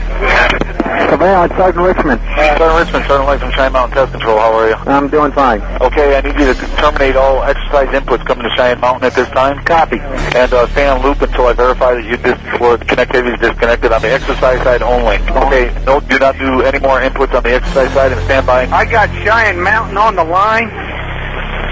Terminating all exercise inputs. So over, see if you didn't know that the exercise. Oh, yes. The Black Ops program, Able Danger, and the shadow government involvement. This morning we learned that the Vice President wasn't the only one sent to an undisclosed location on September 11th, that an entire backup government was and is still there and may be there for as long as anyone now at least can imagine. As well as much, much more. The government has lied about 9/11 repeatedly and used it to dominate the Middle East, while creating an evolving police state here, encroaching on civil liberties at home. And of course, building a new world order. There is a chance for the President of the United States to use this disaster to carry out what his father, a phrase his father used, I think, only once, and hasn't been used since, and that is a new world order. We know now that September 11th of 2001 was the beginning of what we might call a new world order. The new world order that this president's father talked about with such great enthusiasm seems to be high on the agenda of this administration. Under the second Bush administration, massive amounts of civil liberties were openly and brazenly taken away following 9/11. The passage of the Patriot Acts, the Military Commissions Act, and other horrifying anti-constitutional legislation was enabled by the incredible amount of fear generated by the media, all in the name of keeping us safe here at home. The war itself would create huge profits for the military-industrial complex, and the globalists would seize even more power and control over Middle Eastern resources in what they planned to become a Eurasian Union under their control. Although the establishment claimed to be fighting for our freedom abroad, they were destroying our... Interesting. I don't know. The only one I want to play is this one. Yeah, I was looking at that one too. Go ahead. This is Timothy McVeigh's Secrets the Government Kept from You.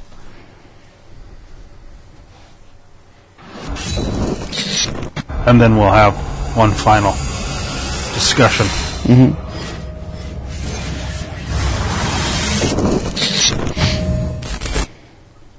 I'm trying to figure out why they're hyping this so much, why they're making such a big deal about it, why they're misrepresenting everything we've said so much. This is, conservatively, 10 times. I thought about this a lot. It's about 10 times any previous attack we've been under. Hundreds of newspapers a day, TV shows every day, national news, lying about Infowars.com and yours truly. I don't want to speculate, but I think they may be getting ready to attack military personnel during Jade Helm. And I've said coming up, they'll have false flags where they have Patriots target military personnel. Personnel get targeted, then they say it's all your fault, Alex Jones, that this group of militia attacked the military. And, of course, it'll be contractors, probably foreign, that do it. They will grab one mentally ill patsy who's being watched in a militia group led by feds, has a low IQ. They'll be drugged up, never again seen like McVeigh or Zarnev, the Boston bombing brother. Mm-hmm. Even if they plead not guilty and say they were set up, they'll never see the light of day. They'll be put in a Supermax prison. And if you look at who's in the Supermax prison, I was doing some studies, on the big one in Colorado. I spent like 4 or 5 hours this weekend looking at it, and I noticed it was all political people like Theodore Kaczynski and Terry Nichols and others who basically said they were set up later and that was part of a larger operation. And they admit the Justice Department then runs what they eat, who they can talk to, and that they're never allowed basically to ever talk to the media or anybody. So it's just where they send you when you're the new boogeyman, new cutout. Because, I mean, you notice that it's pretty interesting. Terry Nichols never attacked anyone since he was arrested. And Terry Nichols came out in affidavits from the time, from lawsuits, I've interviewed people that were in jail with him as well. I've interviewed the lawyers of FBI agents on air. The FBI agents credit 2 of them. I remember in the LA Times went public about 5 years after Oklahoma City and said, no, we saw the footage. McVeigh was with a bunch of other men, and there was a cover-up. They seized all the surveillance cameras from surrounding businesses in the YMCA, and they just stick him in that Supermax. He gets out a couple hours a week to stand in a tiny courtyard where he can see the sky. He talks to no one else. Jail guards slide the food under. And every time he gets to talk to somebody, he goes, McVeigh was Black Ops, Special Forces, there to shut up militia groups. He didn't want to go out with the bombing. And he came to the house and told me, that's why I'm here. And then we have all the documents where he was high-level infiltrator, highly decorated, in work for Schwarzkopf, all the rest of it, put into an intelligence infiltration operation. We know the name of the German national intelligence officer, the FBI agents, the ATF officers in a team. The whole we have the whole thing from every angle. We know exactly what happened. And you notice he's in a Supermax, all because McVeigh basically ran to his house and told him and cached some stuff there and said, if anything happens to me, this is what's going on. I'm being set up. I'm going to try to stop the bombing. And they might not have even burned McVeigh. They were probably just going to blame the white supremacists at Elohim City. But McVeigh's like Tony Montana in the end of Scarface, where he goes, you think I'm a worm like you? You think I'm going to kill kids? I told you, no women, no kids. And that's what happened to Tim McVeigh. You are watching the... Sorry. That's right. So, Dave, what do you think? Rhino. What do you think now happened? Final answer. I don't believe the official story now. I was led to believe, I was led down that path of the Tim McVeigh story, and that he was the only one, and that Tim Nichols backed out last second. Now watching these, there's a lot more to the story than what meets the eye. So instead of, obviously now, it's kind of like having the curtain peeled back. Yeah. But, so the official story, Tim McVeigh had help with Terry Nichols and Mike Fortier or whatever to whatever. He goes and does this. They originally were investigating, but now the John Doe number 2, but then kind of threw that away like, oh, there is no John Doe number 2. Never happened. He was somebody only else. Tim McVeigh, lone gunman type, but yet they, so like they had McVeigh, they fucking executed him, right? Injection or whatever, and Nichols is in prison. Fortier, I don't know whatever happened to Fortier. I should look that up. Yeah. What's his name? Mike Fortier? Yes, sir. Yes, sir.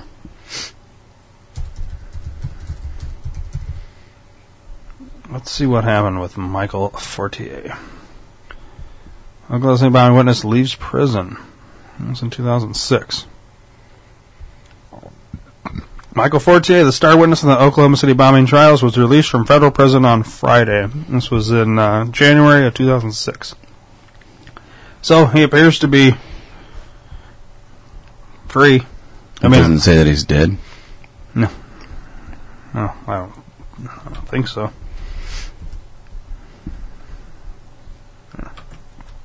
Let's click on his. Michael and Lori Fortier were considered accomplices for their foreknowledge of the planning of the bombing. In addition to Michael assisting McVeigh in scouting the federal building, Lori had helped McVeigh laminate a fake driver's license, which was later used to rent the Ryder truck. Fortier agreed to testify against McVeigh and Nichols in exchange for a reduced sentence and immunity for his wife. There you go. Right. He was sentenced on May 27, 1998 to 12 years in prison and fined $75,000 for failing to warn authorities about the attack. On January 20, 2006, after serving 10.5 years of his sentence, including time already served, Fortier was released for good behavior into the witness protection program and given a new identity. That's why you don't hear about him. He's probably dead. Yeah. it goes on to, no John Doe number 2 was ever identified. Nothing conclusive was ever reported regarding the owner of the unmatched leg. And the government never openly investigated anyone else in conjunction with the bombing. Although the defense teams in both McVeigh's and Nichols' trials suggested that others were involved, Judge Stephen Taylor found no credible, relevant, or legal admissible evidence of anyone other than McVeigh and Nichols having directly participated in the bombing. When McVeigh was asked if there were other conspirators in the bombing, he replied, because the truth is, I blew up the Murrah building, and isn't it kind of scary that one man could wreak this kind of hell? On the morning of McVeigh's execution, the dog got excited over that. Dog doesn't agree with the official story either. Mm-mm. On the morning of McVeigh's execution, a letter was released in which he had written, for those die-hard conspiracy theorists who refuse to believe this, I turn the tables and say, show me where I needed anyone else. Financing, logistics, specialized tech skills, brain power, strategy. Show me where I needed a dark, mysterious Mr. X. Do you honestly believe he wrote that? No. I don't either. Show me a video of him writing his letter where he wrote that. Yeah, I want to see the paper or the penmanship and compare that to the letter he wrote to his sister and all that. I highly doubt there's a connection there. Because wouldn't it make sense if you need to sell a fucking narrative that your final thing would say everything you need to basically eliminate any possibility of anybody else being involved? Mm-hmm. Well, listen, McVeigh, you weren't fucking smart enough to do this on your own. You didn't have the financing to do this on your own. You didn't have the training to do this on your own. You may have had the training, but not to do it on your own. No. Sorry. There's too much other bullshit going on. What about all these other bombs? Why no discussion about that? Mm-hmm. Who was this John Doe number? Why were you investigating somebody that just never existed? And never talk about it again. Yeah. Nothing was conclusive. And then completely deny that you ever investigated him. Right. Why? There's no reason for that. Because it's all bullshit. So Michael Fortier is probably dead or in the witness protection program. We ought to do one on the witness protection program at some point. Forget about it. Yeah. The show. Forget about it. Mm-hmm. Okay, so this is what I think happened overall. And we'll wrap this fucker up. Well, I mean, you can input. Yeah, I never, I guess I never really fully believed the official story. Just looking at the pictures, it, to me, does not look like it came from the truck. Anyways, I've always kind of thought that, but because I didn't really do any other research or look at anything else, I kind of had to believe the official story. And like I said, when I first looked, I only watched that one video, which obviously sells the narrative. Mm-hmm. But it looks, from the way that the picture look of the building, looks like it was from a controlled demolition, like hotels. I keep saying that with 9/11. It's the same structural damage. If it was from the outside blowing in, there would be more damage on the other side of the building, not the same side of the building, because bombs don't just go straight up. Like, it shoots outwards every which way, so there should be damage on the other side of the building as well. It should be blown out that way, and it's not. It was all down. So, I think there probably was four. I bet you there's probably 4 bombs. And each one to take out. I think, and this is the only part you could say Tim McVeigh acted alone, is, well, he was such a bad bomb maker, fucked up those other 3. That's why the whole building didn't come down, just one went off. Mm-hmm. He managed to get one to go off, not all 4. I also think the truck was a decoy. Yeah, I could see that. I do think Terry Nichols is he was either in on this whole thing, but here's the thing, with the CIA connection, all that, whether anybody wants to believe this or not, do enough research, you'll see, it exists. This happens. The CIA controls Al-Qaeda. They sell them guns, they help them train, they do all that shit, they fund Al-Qaeda. Mm-hmm. We funded our own enemy, basically. Our own terrorist organization. Or a bullshit war. A complete fake, not fake, because there's actually people getting killed, but it's a bullshit war. Mm-hmm. And we funded it. We gave them the weapons they used to fight us. If you don't give them the weapons, then you have nobody to fight. Right. Because we could have wiped them out, because they're fucking cavemen, basically. Mm-hmm. If you give them the tools and give them the training and then give them a reason to attack. Mm-hmm. Yeah. CIA is behind all of this. Yep. Every single one of these bombings, yes, so-and-so, Muhammad Al whatever, claims it, and their group claims it, but you can always tie that group back to the CIA. In one way or another. Yes. Yep. Every single time. That's corruption at its deepest, darkest level in this country. Mm-hmm. Was McVeigh a CIA patsy? Was Oswald a CIA patsy? Yep. There's a lot of similarities. Was Nichols a CIA guy? Now they've got him shut up in a fucking maximum security prison. Supermax.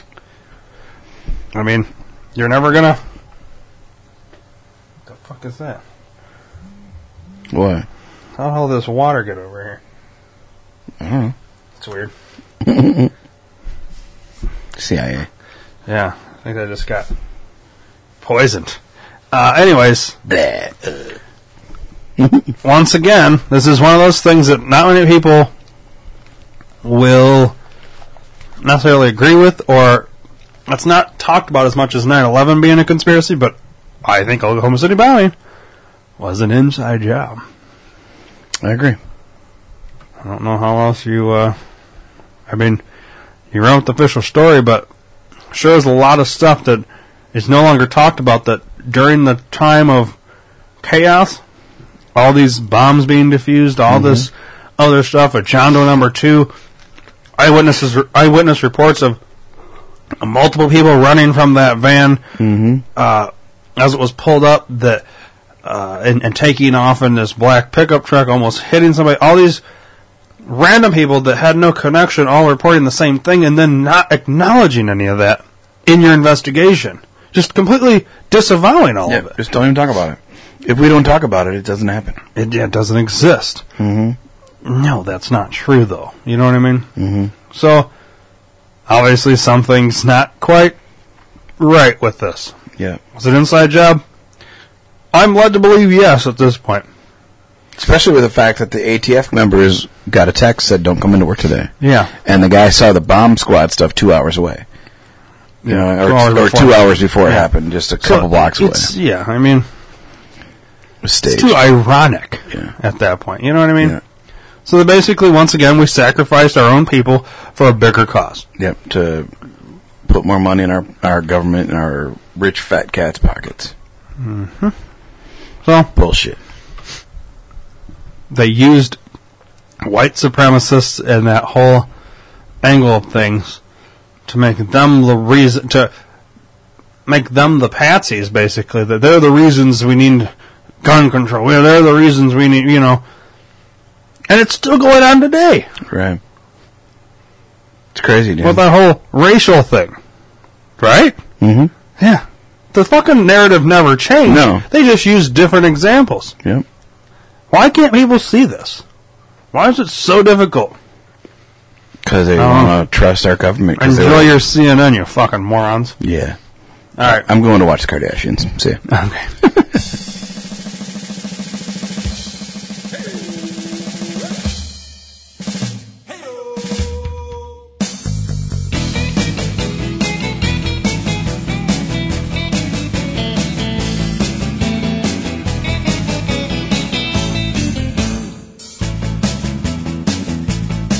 Now have you ever stopped to wonder why the world's in such a mess? Why there's so much mindless mayhem on the TV and the press? Why so many busy businessmen are snapping from the stress, and the rest of us are jogging from depression? Now, has it ever once occurred to you or ever crossed your mind that the problems of this nation are created by design? That no matter what they tell you, there's another bottom line intertwined between the patterns of deception.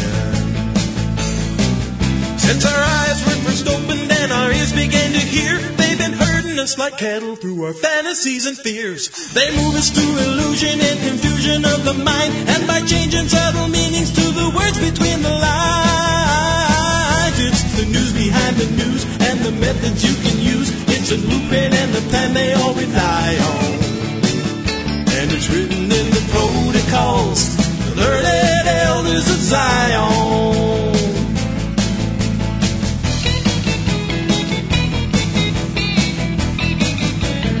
Move along now, all you little bovines. They'll tell you it's a forgery, they'll tell you it's a fake, that some anti-Semite wrote it for the money that he'd make. It's been slanderized and demonized and labeled racist hate by the same who stake a claim to its creation. Now I'm not here to try to argue if it's false or if it's true, if the author was a commie or the likes of you-know-who. What I'm really trying to tell you and to get across to you is it's a blueprint to the downfall of our nation. There's a cause to the chaos that's occurring in the land. There's a road to communism, there's a global master plan. You'll never read about it in a book of history, cause it's been hidden from the masses to control their destiny. It's the news behind the news and the methods that they use. It's the blueprint and the plan they all rely on. And it's written in the protocols of the learned elders of Zion.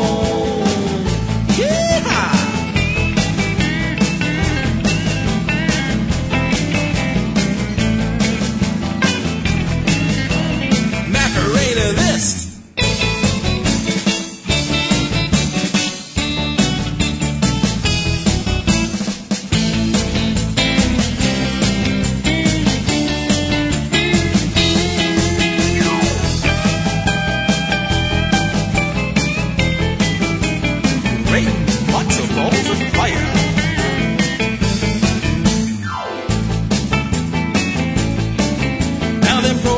Of Zion have a crazy history. Henry Ford gave out a copy free with every Model T. It's a crime to even own one if you live in Germany, though it's not an anti-Jewish publication. So if you ever get a chance to get a copy of your own, just remember not to ever leave it lying around your home, cause you never know just where their snoopy news reporters roam. One might even be a friend or close relation. It's the cause to the chaos that's occurring in the land. It's the source of communism. It's the global master plan. You'll never read about it in a book of history, cause it's been hidden from the masses to control our destiny. It's the news behind the news and the methods that they use. It's the blueprint and the plan they all rely on. And it's written in the protocols of the learned elders of Zion. And it's written in the protocols of the learned elders of Zion.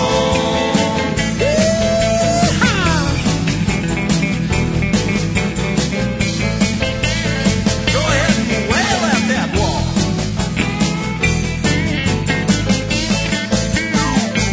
And there you have it. So, we have completed the hat trick, people. Ruby Ridge, Waco, and now Oklahoma City bombing. I always want to say Oklahoma. I don't know why. Nothing against gays or any of that. It's just, for some reason, I want to say Oklahoma every time. I don't know why. Anyways, we completed the hat trick. You understand now why we did all three in the order that we did them, obviously because they happened in that order. But maybe you see a little bit the connection, why we got to where we got, and the giant fat conspiracy on the face of the Oklahoma, I'm just going to say it, fuck it, Oklahoma City bombing. Yeah. Maybe you don't believe it. Maybe you do. Maybe you think, holy shit, never really thought about that before until these guys talked about it. Or, yeah, maybe you're like, yeah, nope, not true. You guys are idiots. Well, whatever. I want to hear your opinion. I also want to hear some ideas for future episodes. I want to hear some, any questions, concerns, comments, anything you got. Throw it my way. Email it, thinktankpod@gmail.com.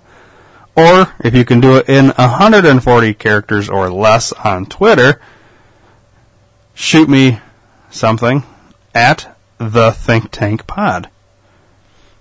Little at symbol. The Think Tank Pod. Yeah. Everybody knows the sponsors. Go to theareaman.com, click the sponsor tab, Amazon banner, do your shopping. Amazon kicks us back a small percentage of their profits. You get your great items at great low prices. Everybody wins.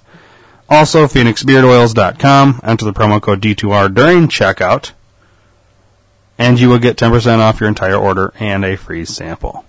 So, hope you enjoyed the hat trick of episodes the past 3 weeks. After this, I don't know. But we do have a lot of stuff. We've been getting quite a bit of emails, and we've gotten a lot of topics that people want covered. So we are, at the time I'm recording this outro, we are slowly hammering through some of these topics, doing some research, and compiling our information, and prepping to discuss. So by the time, all this stuff is out there, these 3 episodes are posted and whatnot, we'll have probably a bunch more. And but yeah, you got to keep sending us the stuff you want to hear, because it helps. We don't want to do a bunch of stuff that you don't give a shit about. So you want us to cover it, you send it our way, and we'll do it. So we appreciate you listening. We appreciate you subscribing, downloading, telling everybody you know. And I can't tell you what the next episode or episodes will be, because I don't know what order we're going to put them in. I just know we have a lot of topics, and we're looking for more. And yeah. So, now you know where we stand. See you next week.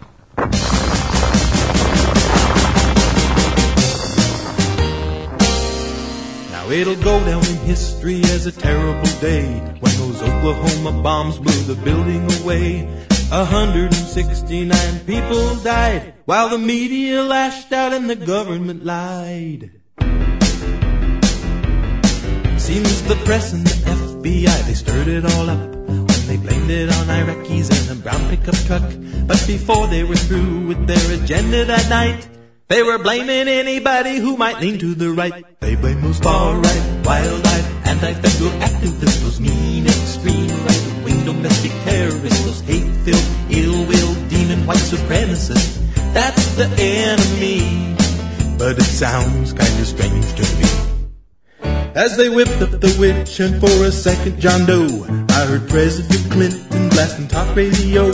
Seems he wants me to turn in anybody I meet who might listen to Chuck Carter as they drive down the street. 'Cause they're a far-right, wild-right, anti-federal activist, a genuine borderline neo-Nazi racialist, a Mossad jihad Christian fundamentalist. That's the enemy, so extreme, which means it could be you or me.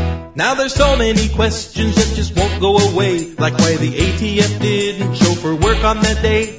When asked by a lady why they didn't show up, they said, if I were you, ma'am, I'd keep my mouth shut and blame those far-right, wild-eyed, anti-federal activists, those paranoid, Sigmund Freud, schizoid isolationists. We like scapegoats, Christian fundamentalists. They're the enemy. You've been listening to the D2R Podcast Network, brought to you by Dream to Reality Entertainment. If you haven't already, please subscribe to the D2R Podcast Network on iTunes. Give us a rating and leave us a comment. We'd really appreciate it. Your word of mouth is our only advertising, so please do us a solid. Share us with everyone you know. Thanks for listening. But don't ever call a federal cop a jackbooted thug if you're a far-right, wild-eyed, anti-federal activist, a mean, extreme, right-wing domestic terrorist, a hate-filled, ill-will, demon white supremacist, a Mossad jihad Christian fundamentalist, a genuine borderline neo-Nazi racialist, a brainwashed, camouflaged, crazy Christian patriot, a paranoid, Sigmund Freud, schizoid isolationist, a homophobe, xenophobe,